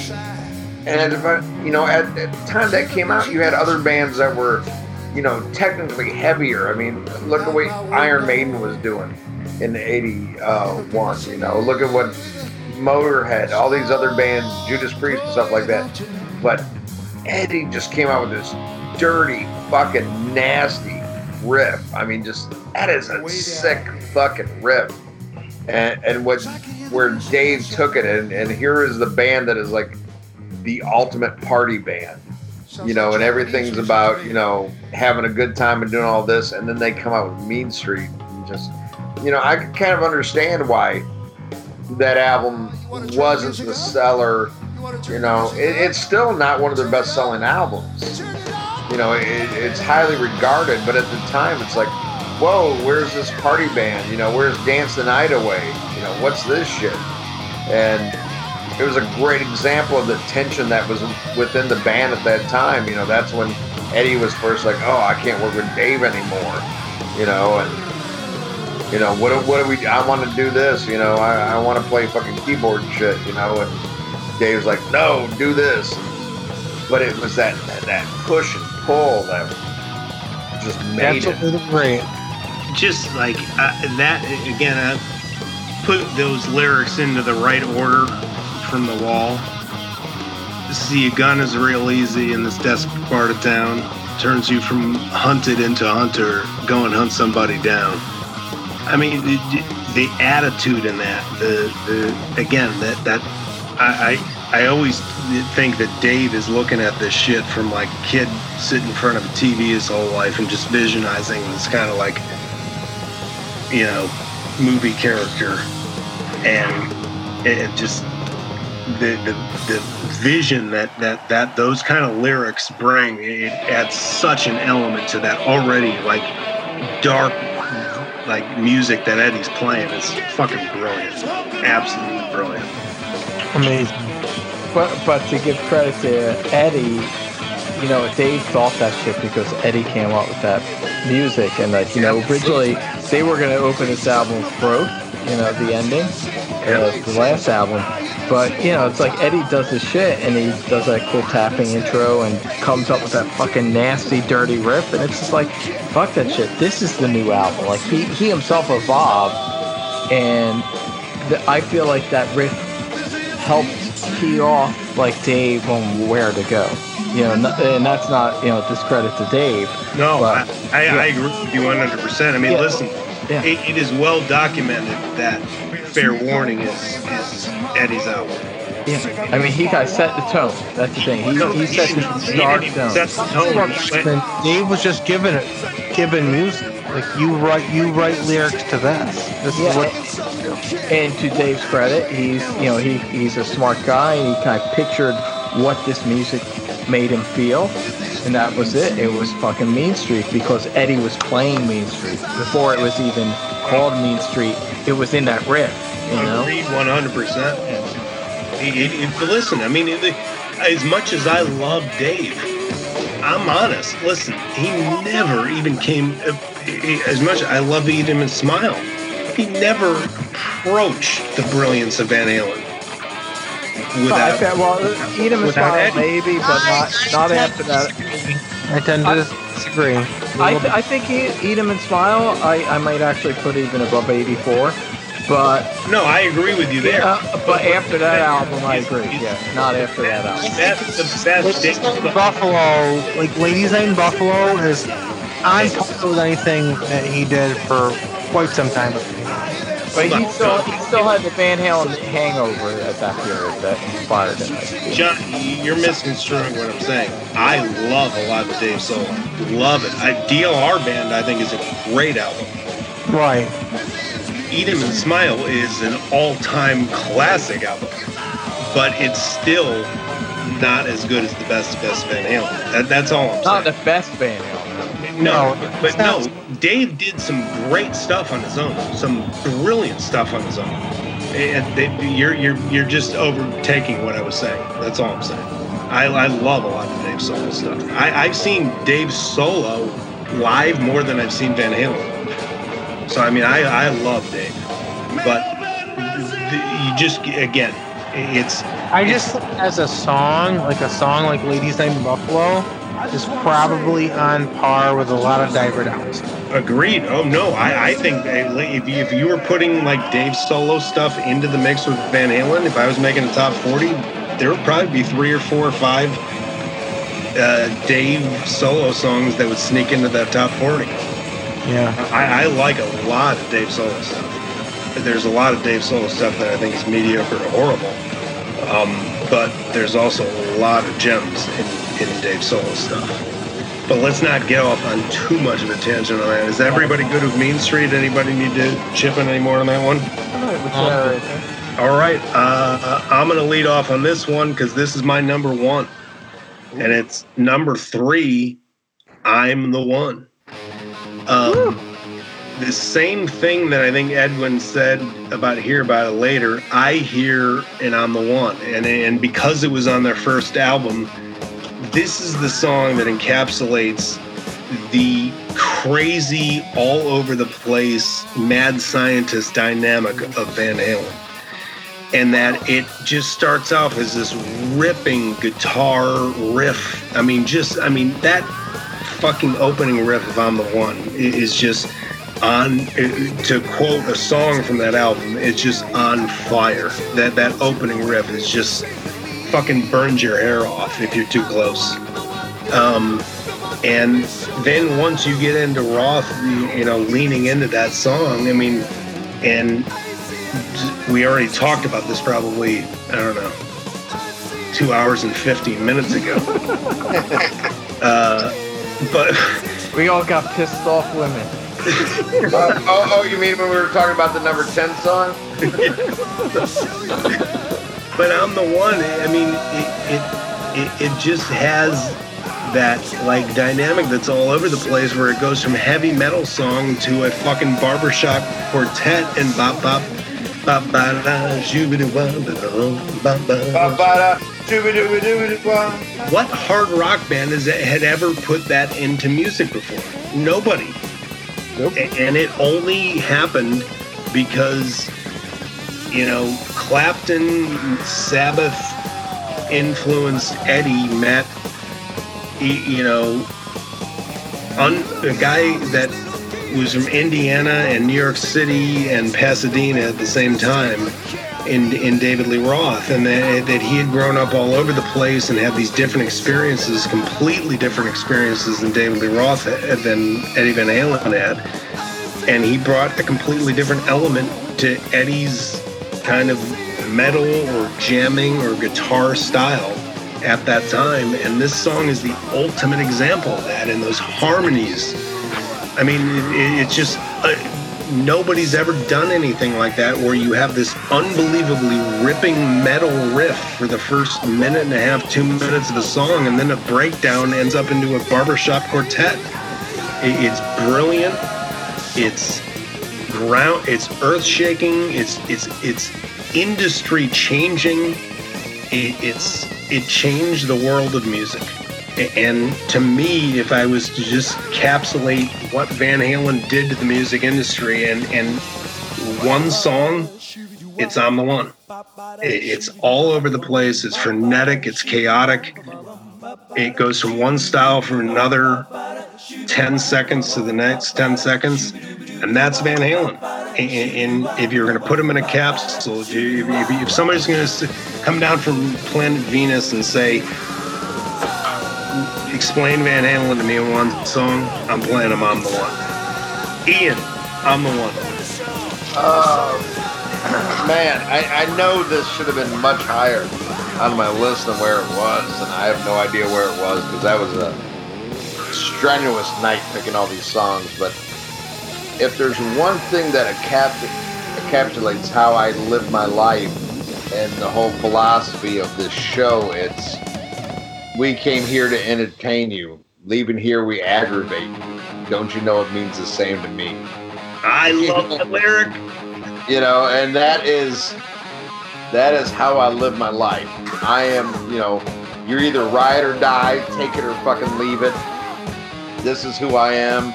That's what this show's all about. That's what Van Halen's all about. You either get it or you don't, man. You better speed on before you get peed on. It's like it's so good, and that lyric means more. The older I get, the more it means to me.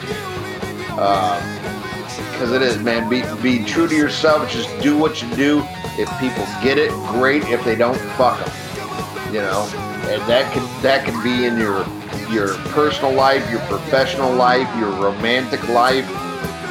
Be true to yourself. Just do it to the fucking hilt, and whoever doesn't get it, that's their problem. And top that off with, it's just a great fucking song. I mean, holy shit. But the philosophy and the meaning behind it is so much deeper. And again, you're only going to get that shit from a wordsmith like fucking David Lee Roth. And he's right there. I mean, Bon Scott, David Lee Roth. Those are working class. Yeah, I think in his 70s, Steven Tyler. Oh yeah. Oh no, man, I take nothing away from Steven Tyler. I mean, Steven Tyler and Bon Scott, you would have to say, are, the king and queens of the double entendre. Yep. But I mean, it's just, man, that's rock and roll and it's life, and And it's a simplistic way to live your life, man. Just keep it simple. It is what it is. And what a great song, but musically, yeah, I love how it's all over the place. You know, you got the Bop Bada Shubia Wad, and you got the show. Wait, no, that's sure. Never mind. No, same song. I love it. Sorry, I've been drinking since 1977. I mean, it's just incredible, man. That is timeless fucking music. And we've said it again before on a million other songs that we've talked about on this 40 list, or 25. You know, it's fresh, man. It's fresh. It doesn't get old. It's fucking Van Halen, you know. And there's so much music that we all love that is very much of the time, and we love it because that's when we grew up. We associate it with a simple time in our life, you know, a happy time in our life before we had cares and worries and shit like that. But you listen to it and you know it's okay. That's this. Okay, that takes you back to there. This you can listen to, it will take you back, but it's still just as relevant today. And that's what a song like this is. I mean, fucking Van Halen. Real Van Halen.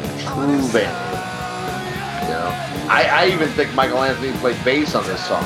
That's how old Made. Sounds good.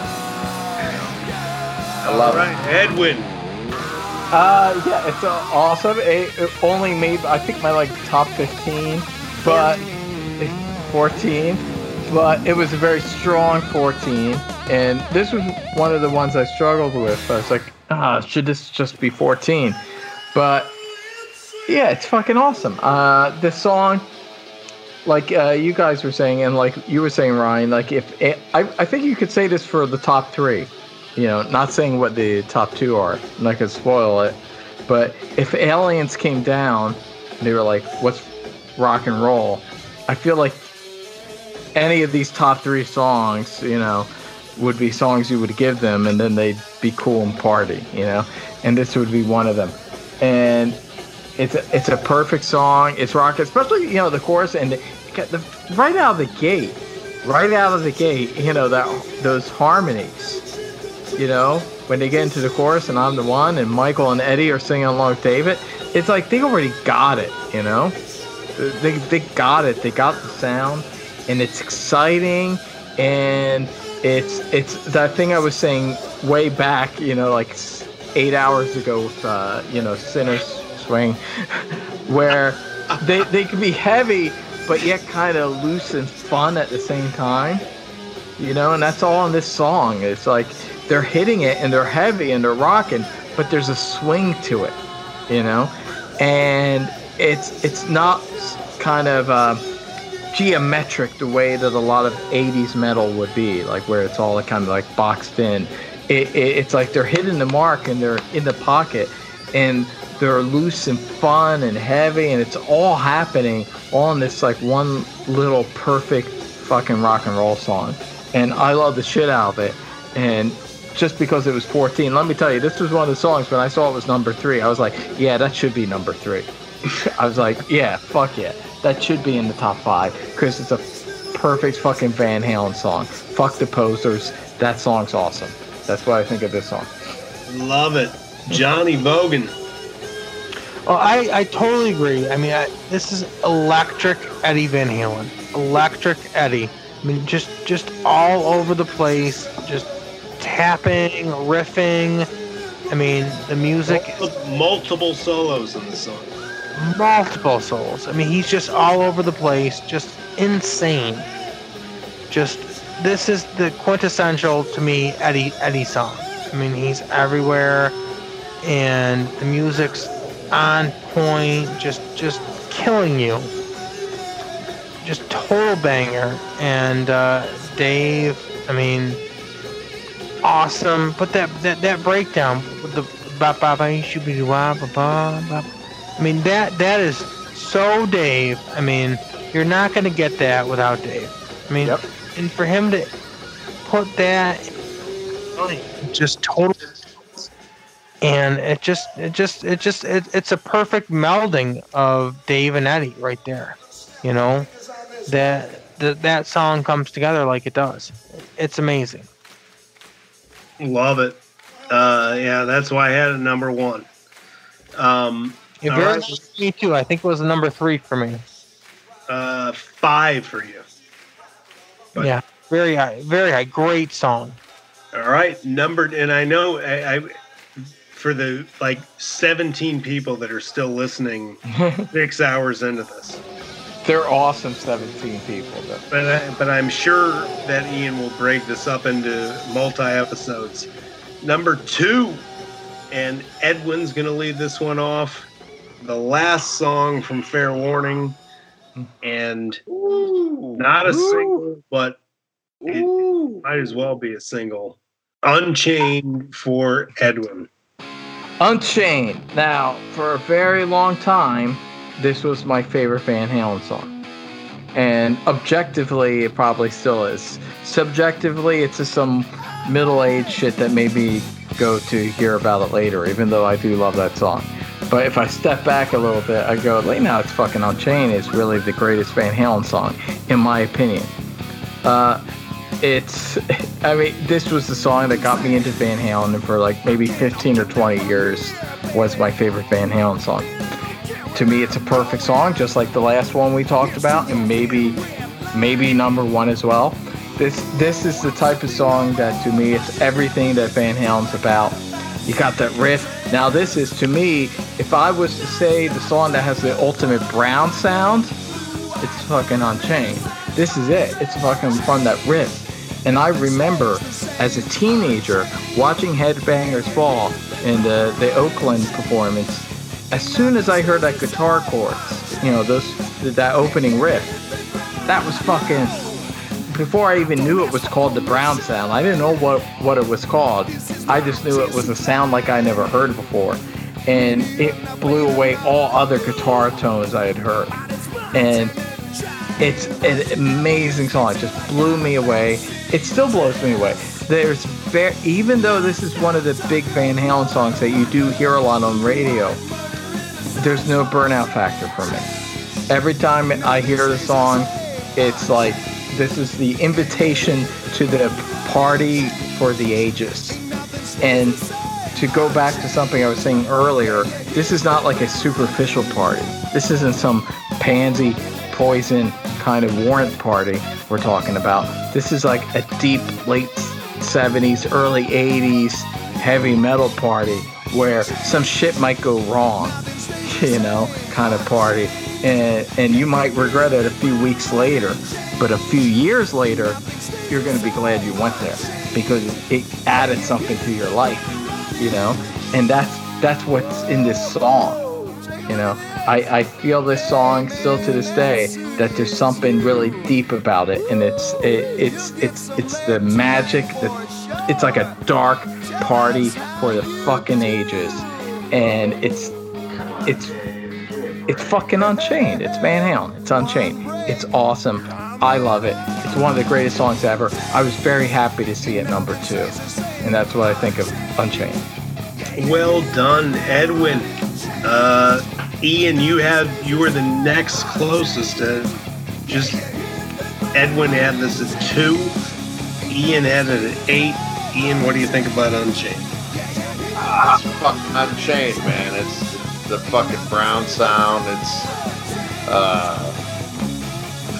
man, what a I don't know. It's like 1984 definitely was their peak,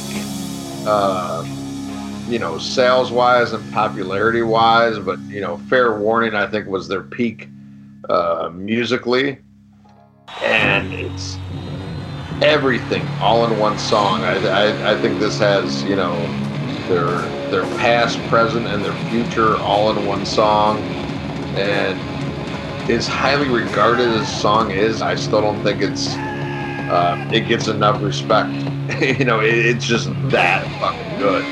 It's a perfect song. This is like a fucking a supernaut or a stairway to heaven, kind of thing. It's just I don't know if the band can do a better song than this and a more Van Halen song than fucking Unchained. You know, oh my God. I mean, from a musical standpoint, from a lyrical standpoint, to the whole, you know, one break coming up, you know, it's just perfection caught on tape. Amazing. Love it. Johnny Bogan. Well, I mean, I don't know that this is their peak necessarily. I mean, I think I don't know that they had, if you're asking me what their peak music was, it was one, VH1, but I don't know that there was one. Because guitar players, a lot of people say Fair Warning was their best album. 1984 was, you know, their monstrous pop-selling album, and it was a great album. I mean, Unchained is a great song, and it has everything that VH has that makes them great, and it has that special moment where the riff is so heavy, so unbelievable, but it has that moment where there's that breakdown where Dave has to do something. He has to say something, you know, he has to do something, and he comes up with this, hey, give me a break, one break coming up, and it's become iconic.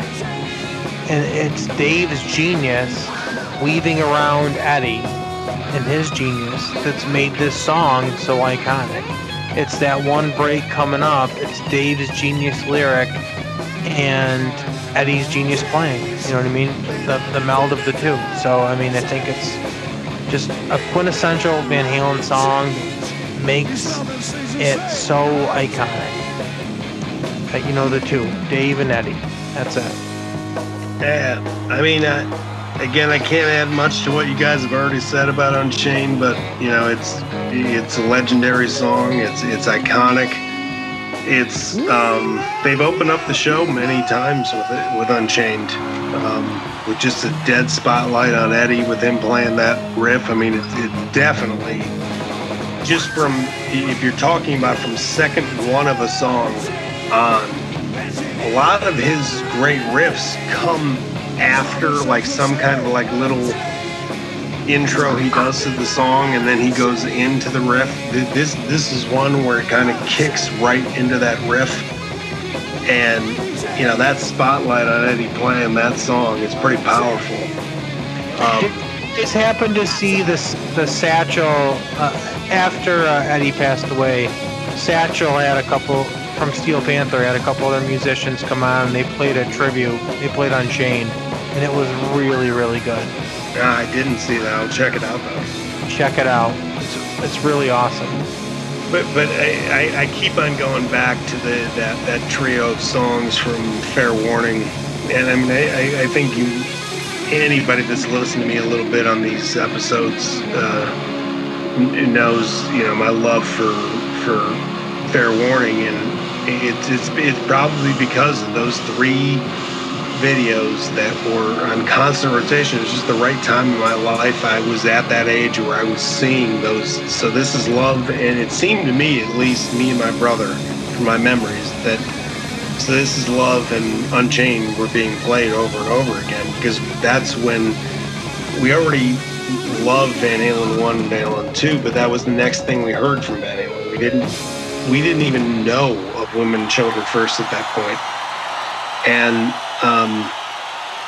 it like reignited us. We were like, oh God, like we love them, but it was a year since we had bought Van Halen 2, and we had moved on to this and this and this, and Billy Squier and REO Speedwagon and these bands that, and I love Billy Squier, by the way. I have his entire catalog, but the REO Speedwagons and the Styx and the Terrence and yeah.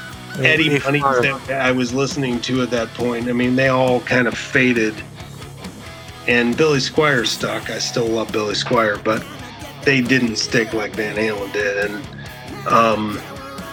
you know, once I saw those three videos, like I said, at 6 hours ago, that it combined what I heard from Van Halen 1, you know, just from an audio standpoint, to what the visual of Van Halen was. It just completed it. And it's what made me a lifelong Van Halen fan. And, you know, I could argue I had Unchained number 13. It's probably a little bit of a burnout factor. But if anybody wanted to tell me that Unchained was the best Van Halen song of all time, I wouldn't argue with them for a second. Same here. It's brilliant. It's everything Van Halen, and there's nothing wrong with it. Anybody else? Anything on Unchained before we go to number one? No, I think we said it all. Shit. I want to hear number one. Oh, Ian's gonna love number Ian, one. you're supposed to introduce this one, but I'll hand it off to you. This is from Women, Children First, and it was actually Ian's number one, Johnny's number 3, Edwin's number 6, and my number 18, and it's Romeo Delight. Oh shit, Ian. Suck it. Oh my god, Romeo Delight. Man, what a fucking. It's so fucking heavy and so badass. And Get whiskey to the party tonight, and I'm looking for somebody to squeeze. To me, this encompasses everything about every Van Halen album put into one song. I can hear a little bit of everything in this one, and I love it. I love it. And that's why I was so happy, you know, when they did the reunion album, and I heard something like "Honey Baby Sweetie Doll." That's like, oh my fucking god, you know, this is so heavy and so balls to the wall, you know. Oh man, but Romeo Delight though it's that go-to song. You need a fucking pick me up. You know, you need a balls out rocker. It's everything right there. Fucking Romeo Delight. It's got the attitude. It's got the music. It's got the heaviness.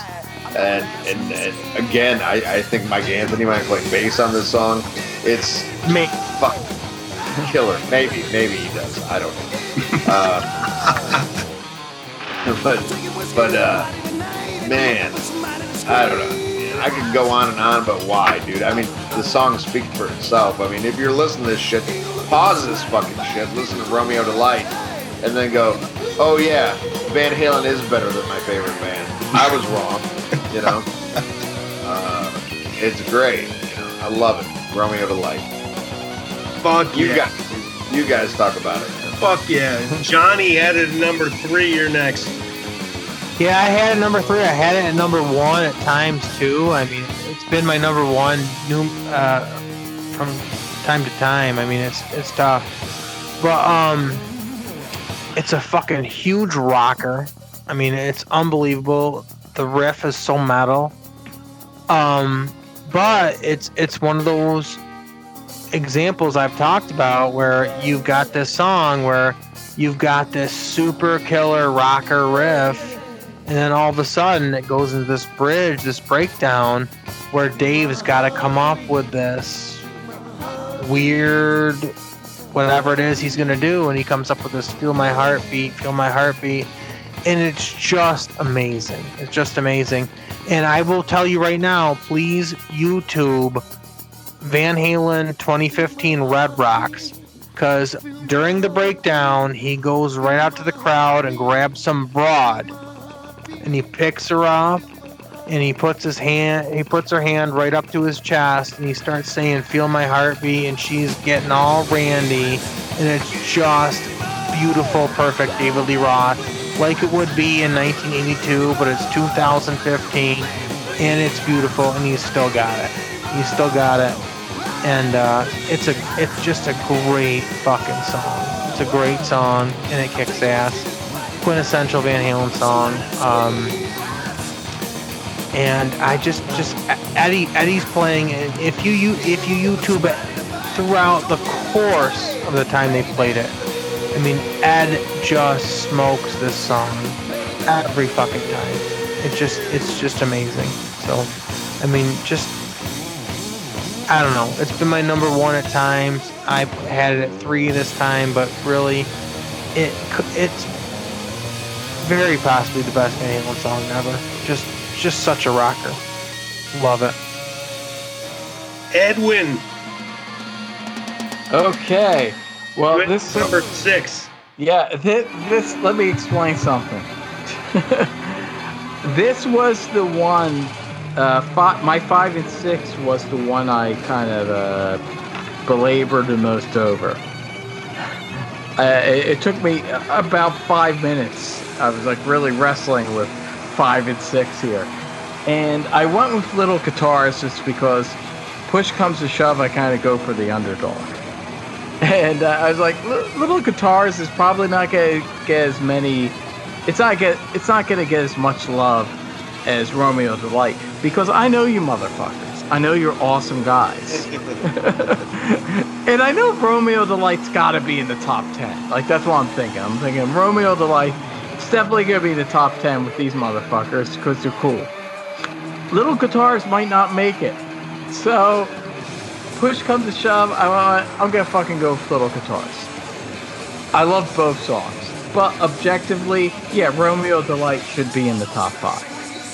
And, you know, like I said, any of the top 3 songs, I would be satisfied as a number 1. You know, to me, it's like if Aliens come down and you want to play them a fucking awesome Van Halen song, any of the top 3 would be a perfect song. And it's, you know, like, it's Romeo Delight. It's fucking awesome. It's rocking. It's hard. But it has everything that a Van Halen song should. It's very heavy, but it's very catchy and fun. You know, I'm bringing whiskey to the party tonight, looking for somebody to squeeze. It's fucking awesome. In that breakdown, I don't know. Like, I mean, officially, it is Michael Anthony. That's what they say anyway. Playing the bass during the break. It's funny because this is one of the songs I've had my suspicions about too, because there's just a little bit of a swerve to the bass that I feel like it takes a genius to play the bass that way. Maybe, I don't know. And Eddie's doing the plucking parts. There's no fucking way that Eddie would let Michael Anthony play this part. Well, apparently there's also part of that is the there is the part of that is actually apparently I did a little research on this. It's like the guitar himself. He's doing some kind of muted thing on the strings, Eddie, along with the bass. That's what they say. That along with the bass, Eddie is like doing some kind of muted thing on the guitar strings. That's adding to the tension of that sound. So Sandy said it. 3 songs minimum every Van Halen album. And while Eddie's doing that, Michael's sampling hot sauces. But it's similar. Rolling Stones, you know, like especially once you got into the Jimmy Miller produced era, it's like Keith is playing bass on half the songs on the Rolling Stones albums. I will tell you right now that the Michael Anthony sympathizers will absolutely despise this podcast. I'm throwing it out there. It's just maybe I'm saying it's 50-50. Maybe it's him. I mean, you see these clips live. I mean, you know, he's doing it live. As long as it ain't 51-50, I'm happy. Go ahead, Ian. What'd you say? No, I said as long as it ain't 51-50, I'm happy. 51-50. I think Mike is a great guy, but I love him, but that's what he gets for playing in the circle. There's got to be consequences in life. Absolutely. You strap your fucking lasso to Sammy for 20 years. You're gonna catch the shrapnel from the Die Hard. Exactly.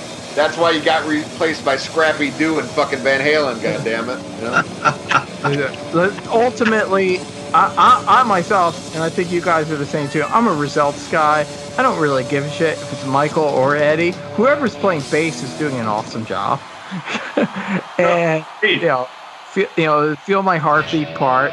That's, you know, It's magical. It's one of these great, and you got this a lot during throughout the first 6 albums, the classic Van Halen breakdown. It's really rocking, and then it breaks down to something a little deeper and more sensual. And this song does it, and it's just I remember even as a teenager hearing this part, it's just like, what the fuck? This is like, I don't hear other bands doing shit like this. And it was just deeper and sexier, and then it kicks back into the song. I mean, it doesn't get better than this. Romeo Delight, and even this, like, the song title, Romeo fucking Delight, It's bombastic, it's sexy, it's hard rocking, it's rock and roll. It's one of the greatest Van Halen songs ever. I was very happy to see it as number 1. Me too. Agree. Go ahead, Johnny.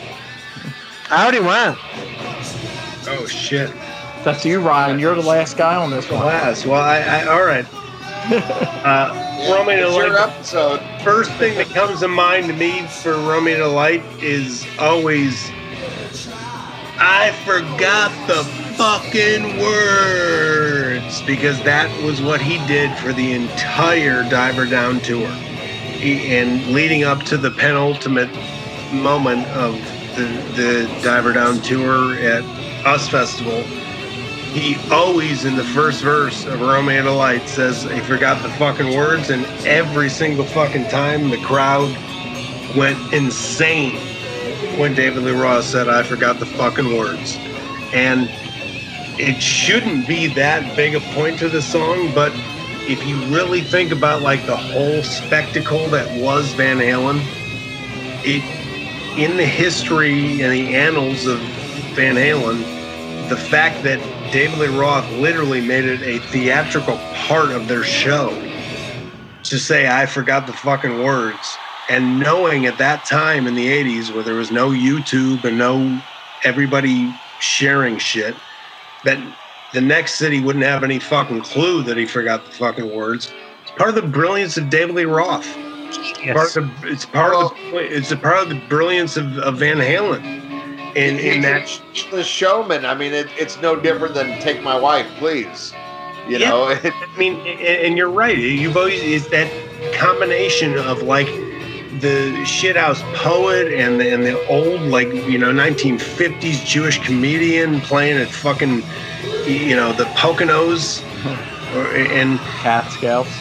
And the Catskill. I mean, that's what David Lee Roth was, and that unbelievably insane chemistry of those two guys. A couple other notes on Romeo Delight. When I hear that whole song and just the party vibe and again, it's very frenetic, it's very chaotic. That's it's not your typical verse chorus. It's frenetic, it's all over the place, but Roth keeps up with it the whole time. And I kind of feel that Roth, at least the way I picture the song, is Roth kind of summing up their backyard Pasadena high school party days.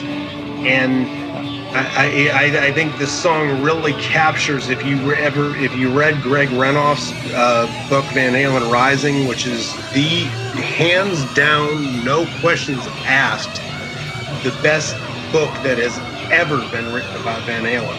Unfortunately, other than David Lee Roth's autobiography, no other member of the band has ever written something firsthand from the band, so we've been subject to a lot of mediocre biographies about Van Halen, and I've read every fucking one of them. And most of them are just recounting of Guitar World interviews and half-ass conjecture. They don't mean anything. They're not real biographies or autobiographies. I wish Eddie had done one before he passed away, but it kind of fitting because Eddie was kind of a recluse and he probably should have never done that. But Greg Renoff did an unbelievably fucking job of putting a picture in your head of what those backyard parties were. And, Absolutely. and Romeo Delight, to me, is the story of those backyard parties. It is the essence of Van Halen. It's the just the fucking throw your fucking hair down, grow your hair out, no fucking worries in the world, fucking let's have fun, Southern California, kick ass. Fucking, I mean, it does define, and I had it at 18, but it tells you the depth and fucking consistency of this catalog. I could have it as 18 when I wrote this list. I could just as easily have it at number 4 if I made this list tomorrow.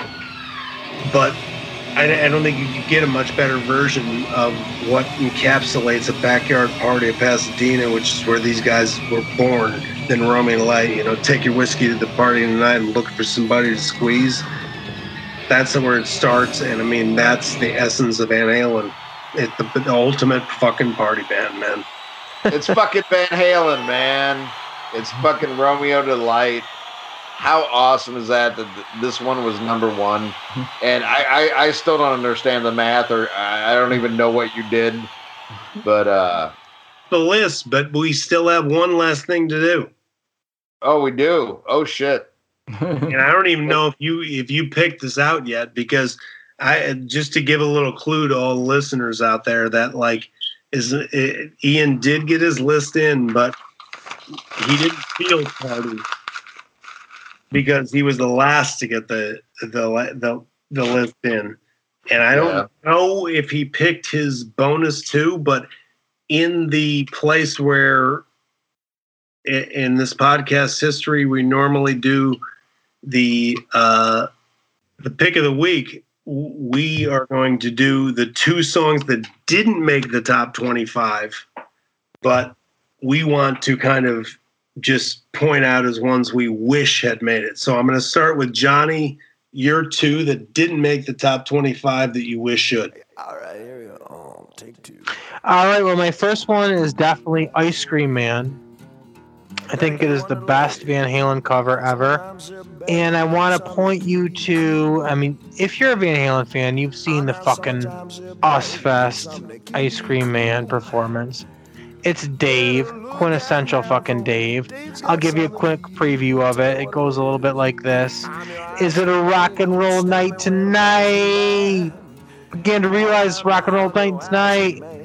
And the San Bernardino sheriff came down to me backstage and said, Dave, these motherfuckers are out of line tonight.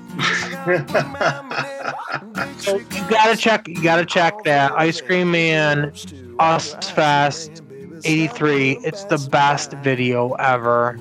Awesome. Dave doing a great monologue. Just quintessential. Please check that out. Other bonus. Anybody else anything on Ice Cream Man?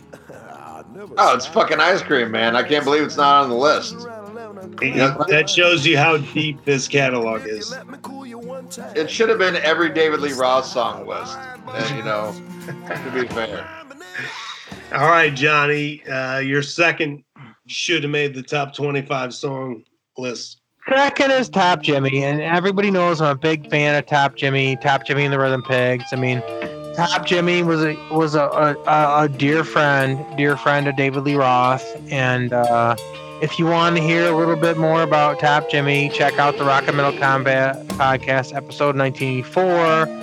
But I can just give you a quick breakdown that Top Jimmy, lead singer of Top Jimmy and the Rhythm Pigs, LA blues band in the 80s, that played at Cathay de Grand, was close friends with Dave, and Dave, the song on 1984, Top Jimmy, was about him. Dave wrote that about him. Genius lyrics to write that about that person, that local legend of Los Angeles at the time. So those are my 2 picks, Ice Cream Man and Top Jimmy. Nicely done, Johnny B. Edwin, your 2 extras. Okay, the first one is Dirty Movies. Dirty Movies is my 3rd favorite track from my favorite Van Halen album, Fair Warning. It was in my top 10. I gotta say, there was like 3 songs I was surprised weren't in the top 25. This was one of them. The other 2 were Bottoms Up and I'll Wait. But but at the same time, when I read the top 25, I was like, yeah, I get it. It's top 25. What can I say against it? But it's fucking Dirty Movies. It's an amazing song. The way it comes in, the drums and the, Eddie creeping up with the guitar line, and it's all about, porn star in L.A. It's the sleazy L.A. streets, and I just love the song, the melodies, everything about it. Even when I was younger, even before I ever moved to LA and knew anything about it, even as a teenager listening to this song, there was something about it. I mean, it's dark and meaty and sexy. I always loved Dirty Movies. The other song was, Blood and Fire. Yeah, which actually broke my top 10. I think it was number 10. And yeah, I think I'm probably the biggest fan of Different Kind of Truth. I think I put more of that than anyone else. I mean, I love this song, Blood and Fire. Of course, the original version, it comes from a song called Ripley from the Wildlife soundtrack, Cameron Crowe's first film.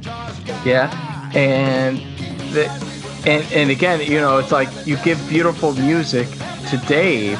And he wasn't given this music back in 84 or whatever, but then they give him the music, like 2011, 2011, 2012, and he writes some of the greatest lyrics of his life, in my opinion. I love these lyrics, and combined with this beautiful music that Eddie created back in 1984, and he gave the guitar to Kramer.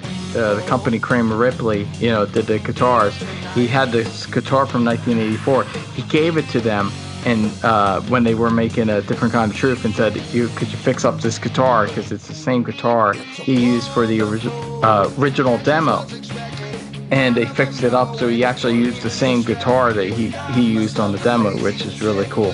And it just has a sound.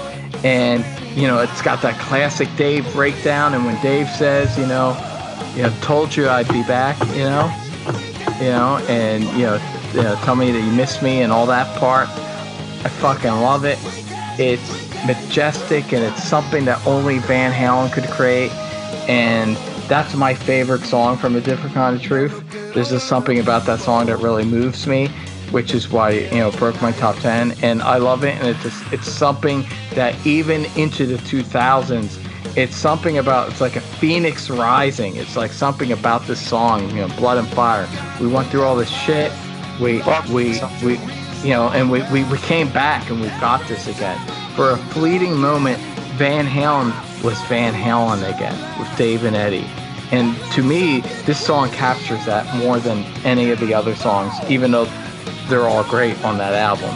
This is like the song where it's like we're claiming the past again and making it the present. And I fucking love that song. Love it. Ian, do you have your 2 extras? Yes, I do have my 2 extras. Baby. The first one, I really can't believe this didn't make the top 25 in a way. And in another way, I totally get it. But I really think, regardless of burnout factor or anything, you cannot take away the importance of Jump. Can't you see me standing here? I got my back against the record machine. Totally agree. I mean, we've all heard that song a gazillion times, but it's so important in Van Halen history. Their only #1 song. I don't know. I really feel that should have made the list, because there's just something very special about Jump. I'm disappointed it didn't make it, but you know what? They're all great fucking songs. Ian, real quick, I just want to kick in on that, because I didn't even have it jump in my top 40.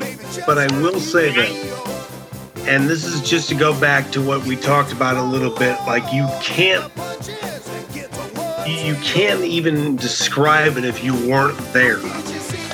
But I will say this, I don't have to ever hear Jump again in my life. But I remember, I lived in New York at the time. I was in, and going back, this is tailing back to probably about an hour ago, when Edwin said something about WMMR. I've lived in the Philly area for the last 25 years. So I know WMMR, and they do overplay and talking about love. I listened to, before the album came out, the debut on the radio when they first played Jump. And even though I love the heavier Van Halen, when that song got played for the first time, me and my brother were a puddle on the floor. We were like, that's the coolest fucking song I've ever heard. We were calling the radio station nonstop, telling them, play it again, and again. You know, I mean, I'm a 12-year-old kid. And I'm spent with it now. I don't have to ever hear it again. But the magic of the first time I ever heard Jump, I'll never forget it. And it will be with me if I live till I'm 60, if I live till I'm 90, if I live till I'm 100. I will always remember that first time we heard Jump and how fucking me and my brother were out of our minds, like couldn't wait to hear 1984. We couldn't wait to hear that fucking album. And that, we weren't disappointed at all when we heard Jump. We were like, oh my God, this song is unfucking believable. And I know there's a lot of hardcore Van Halen heads that will give you the whole, like, we were horrified. I know I was only 12, but I wasn't horrified. I'm tired of it now, but it's an unbelievable, all-time iconic pop song. Back to you. Oh, yeah. All right. Well, yeah, again, man, you know, I think we both summed it up, man. It's so important, and we both lived it. You know, we lived that era. I remember when that shit came out. But while we were doing this whole 2-day marathon that was this list, I had one constant companion by my side, and that's Tommy the Cat. And Tommy the Cat was very disappointed that his favorite song did not make the list. And I'm going to do this. I've never done this on the show before, but I'm going to do this as a tribute to Tommy the Cat, to Edward Van Halen, and to Jan Van Halen, Eddie's father. Bear with me and give me a second. Let me take a drink of... I'm drinking Heineken here in tribute to Eddie Van Heineken. Hold on. Here we go. Way down yonder in Louisville lived a cat named Big Bad Bill. I wants to tell y'all, the cat was rough and stuff, always running stuff. Had the whole town scared to death. When he walked by, they all held their breath. He's a fighting man, sure enough. And then Bill got himself a wife. Now he leads a different life. Big Bad Bill is Sweet William now. Married life done changed him somehow. He's the man the town used to fear. Now they all call him Sweet Papa Willie dear. Stronger than Samson, I declare. Till a brown-skinned woman bobbed his head. Big Bad Bill don't fight anymore. No, it don't. He's doing dishes, mopping up that floor. Yes, he is. Well, he used to go out drinking, looking for a fight. Now we gotta see that sweet woman every night. Big Bad Bill is Sweet William now. Play it, boys. Okay, now there's like the instrumental part. I'm doing this for my cat, you know. My cat's happy, you know. Okay, all right.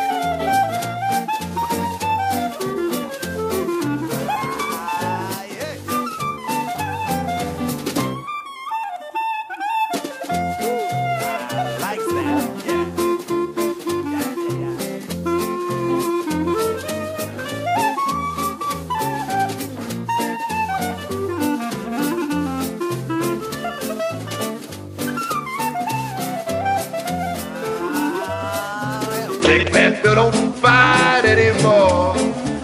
No, we don't. He's doing the dishes and mopping up that floor. Well, he used to go out drinking, looking for a fight. Now I gotta see that sweet woman every night. Big Bad Bill is Sweet William now. Doing them dishes. Big Bad Bill is Sweet William now. Mopping up that floor. Big Bad Bill is Sweet William now. Yeah. Okay. Yeah. That's for Tommy the Cat, for Eddie Van Halen, for Jan Van Halen. God bless. How cool is it that his dad played on that song? And you know, and I thought that was it used to piss me off so much. I remember reading an article during the Sammy era where he dogged the shit out of Diver Down, and I'm thinking like, motherfucker, your dad played clarinet on that fucking album. If nothing else, for that fucking fact, you should love Diver Down. And that always, you know, didn't sit right with me. And I think that's why Eddie died first. You know, just my personal opinion. That and putting out albums with Sammy Hagar on vocals. Ian saved that comment for hour 6 minutes 15 seconds. Yeah, I love it. You know, for our Van Halen tribute, where we spent most of the show just kissing David Lee Roth's ass, as it should be. You know. No, I mean, fuck, man. We all love fucking Eddie, man. And hey, I'll tell you a very cool thing from that. And I watched this when it originally came out, but then I rewatched it after Eddie died. That interview that he did, I don't even know what it was for. It was like an Asian lady that was interviewing him, and he did most of the talking. But he talked about. Somebody asked him a question from the crowd where they said, if you could talk to one musician that's passed away in the past that you could just have a conversation with or have a jam with, who would it be? And he said his dad. That's awesome. See, that's awesome. Yeah, that was the Smithsonian. Yeah. Okay, yeah, you know what I'm talking about, Johnny. But I thought that was so cool because he sat there and pondered it for a second, and he goes, "Hey, my pop." He said, "I want to play with my dad." And yeah, I saw the same interview with Johnny Vogan, and he said Mick Mars, and I didn't know Mick Mars was still alive. I said Karen. He didn't believe me.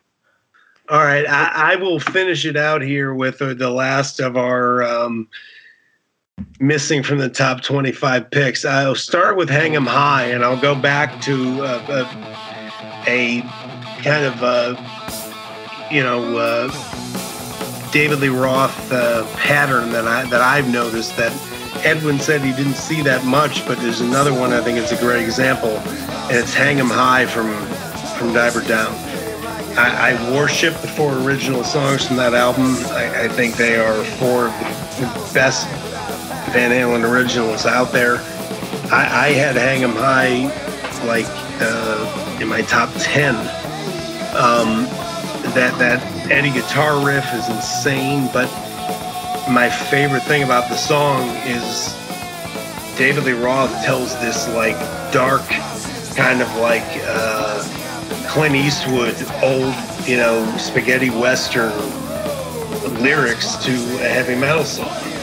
And it's brilliant. And if you listen to the lyrics, I'm not going to quote them again. It's 3:42 in the morning.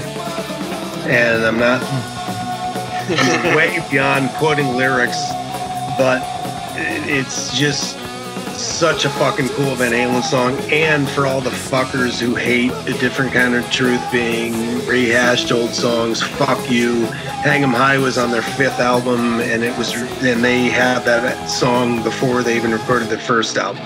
So fuck you.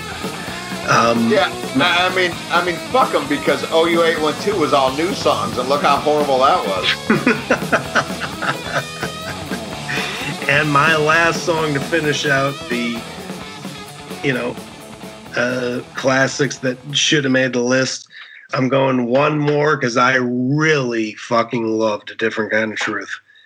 And I agree with Ian on this song, and I agree with Ralph on this song. And again, I don't want to overdo it. But I wish that Ralph was here because I know he loves the song. But Honey Baby Sweetie Doll. Oh, yes. I call Honey Baby Sweetie Doll the long lost cousin of Lost Control. It is just this chaotic, where there's like radio, like almost like somebody talking over a CB, like the, you know, with Lost Control, where he goes, Mayday, Mayday, Mayday. There's like a lot of that kind of distortion and what the fuck is going on. And I have a very vivid memory. If any of you guys remember back, John Templeman, but that's all John Shanks. That's a great John Shanks production right there. well, we don't know how much of that was Dave or how much of that was John Shanks, but I will give some credit to John. Do it, even if he let Dave do that. That's great production. But do you see my kind of tie to like Lost Control on that? Yeah. I can hear it. Yeah. Like, I think that song could have fit perfectly on Fair Warning or Women and Children First. It's frenetic. It's all over the place. It's brilliant. I mean, the tones on that song, and I will never forget, I don't know if you guys remember this, but right before A Different Kind of Truth came out, there was some kind of like every night I was going on YouTube and seeing if there were any kind of like leaks. And for a little stretch, there was like little 30-second samples of songs that were showing up on YouTube. Right. I remember that. There was one night where like 4 or 5 songs in their entirety showed up, and by the next morning they were gone. And one of those songs was this. And I heard it, and it blew my fucking mind. And I forwarded it to my brother and like one of my best friends that I grew up with. And I said, dude, this is like evil, angry Van Halen, like Women and Children, Fair Warning level. And I sent it to him, and my brother sent me back like, he was like, my brain is blown. He's like, I didn't think Van Halen was even capable of anything close to this. And this song is so angry and vicious. And oh my God, I can't believe that guys in their 50s and 60s could make a song like Honey Baby Sweetie Doll. It is fucking brilliant. Oh yeah, my favorite song on the album by far. But do you get the tie to Lost Control? Oh yeah, dude. I mean, it's that viciousness, that like angry Van Halen, and it's a tie between Women and Children First and Fair Warning, and it's just like, It could and that's fit something those albums. that's something you could only get with that, you know, Dave and Eddie connection, you know. Absolutely. And I want to thank everybody who's stuck around, you know, for my molestation jokes. Until next week, this was the Rock and Metal Combat Podcast. I want to thank you, Ryan. I want to thank you, Edwin. I want to thank Johnny. I'm so sorry about your divorce, but tell your wife to call me. This was a great time, and I think it was a great way to honor Van Halen and the music Eddie created. And I love doing it with my friends, man. That's what it's all about. That's what Rock and Metal Combat Podcast has always been about. Friends getting together, talking about shit. And this was an epic. We set a record for the longest episode ever. So, Awesome. I love it. Yeah. I want to thank you guys. And 6 hours, 52 minutes, and 25 seconds. yeah, and one divorce later. Here we are. Poor Johnny. The album that broke Johnny Vogan's marriage. Yeah, exactly. You know, I thought she was going to leave him after fucking Generation Swine, but I think this is the one that broke the camel's back. But he's a rock star now, so it was all worth it. Only Van Halen could bring together people to talk from 9 p.m. till 4:10 a.m. Yeah. All right, man. Well, I love all you guys, and I want to thank all the listeners who are still around listening to this. Fucking A, man. Van Halen. The mighty Van Halen. Rock on. Love you too, Wadzilla, and you too, Ryan. Great job putting this all together. Rock on, guys. All right, man. I'll talk to y'all later. Talk to you later. Later, guys. Bye. Bye.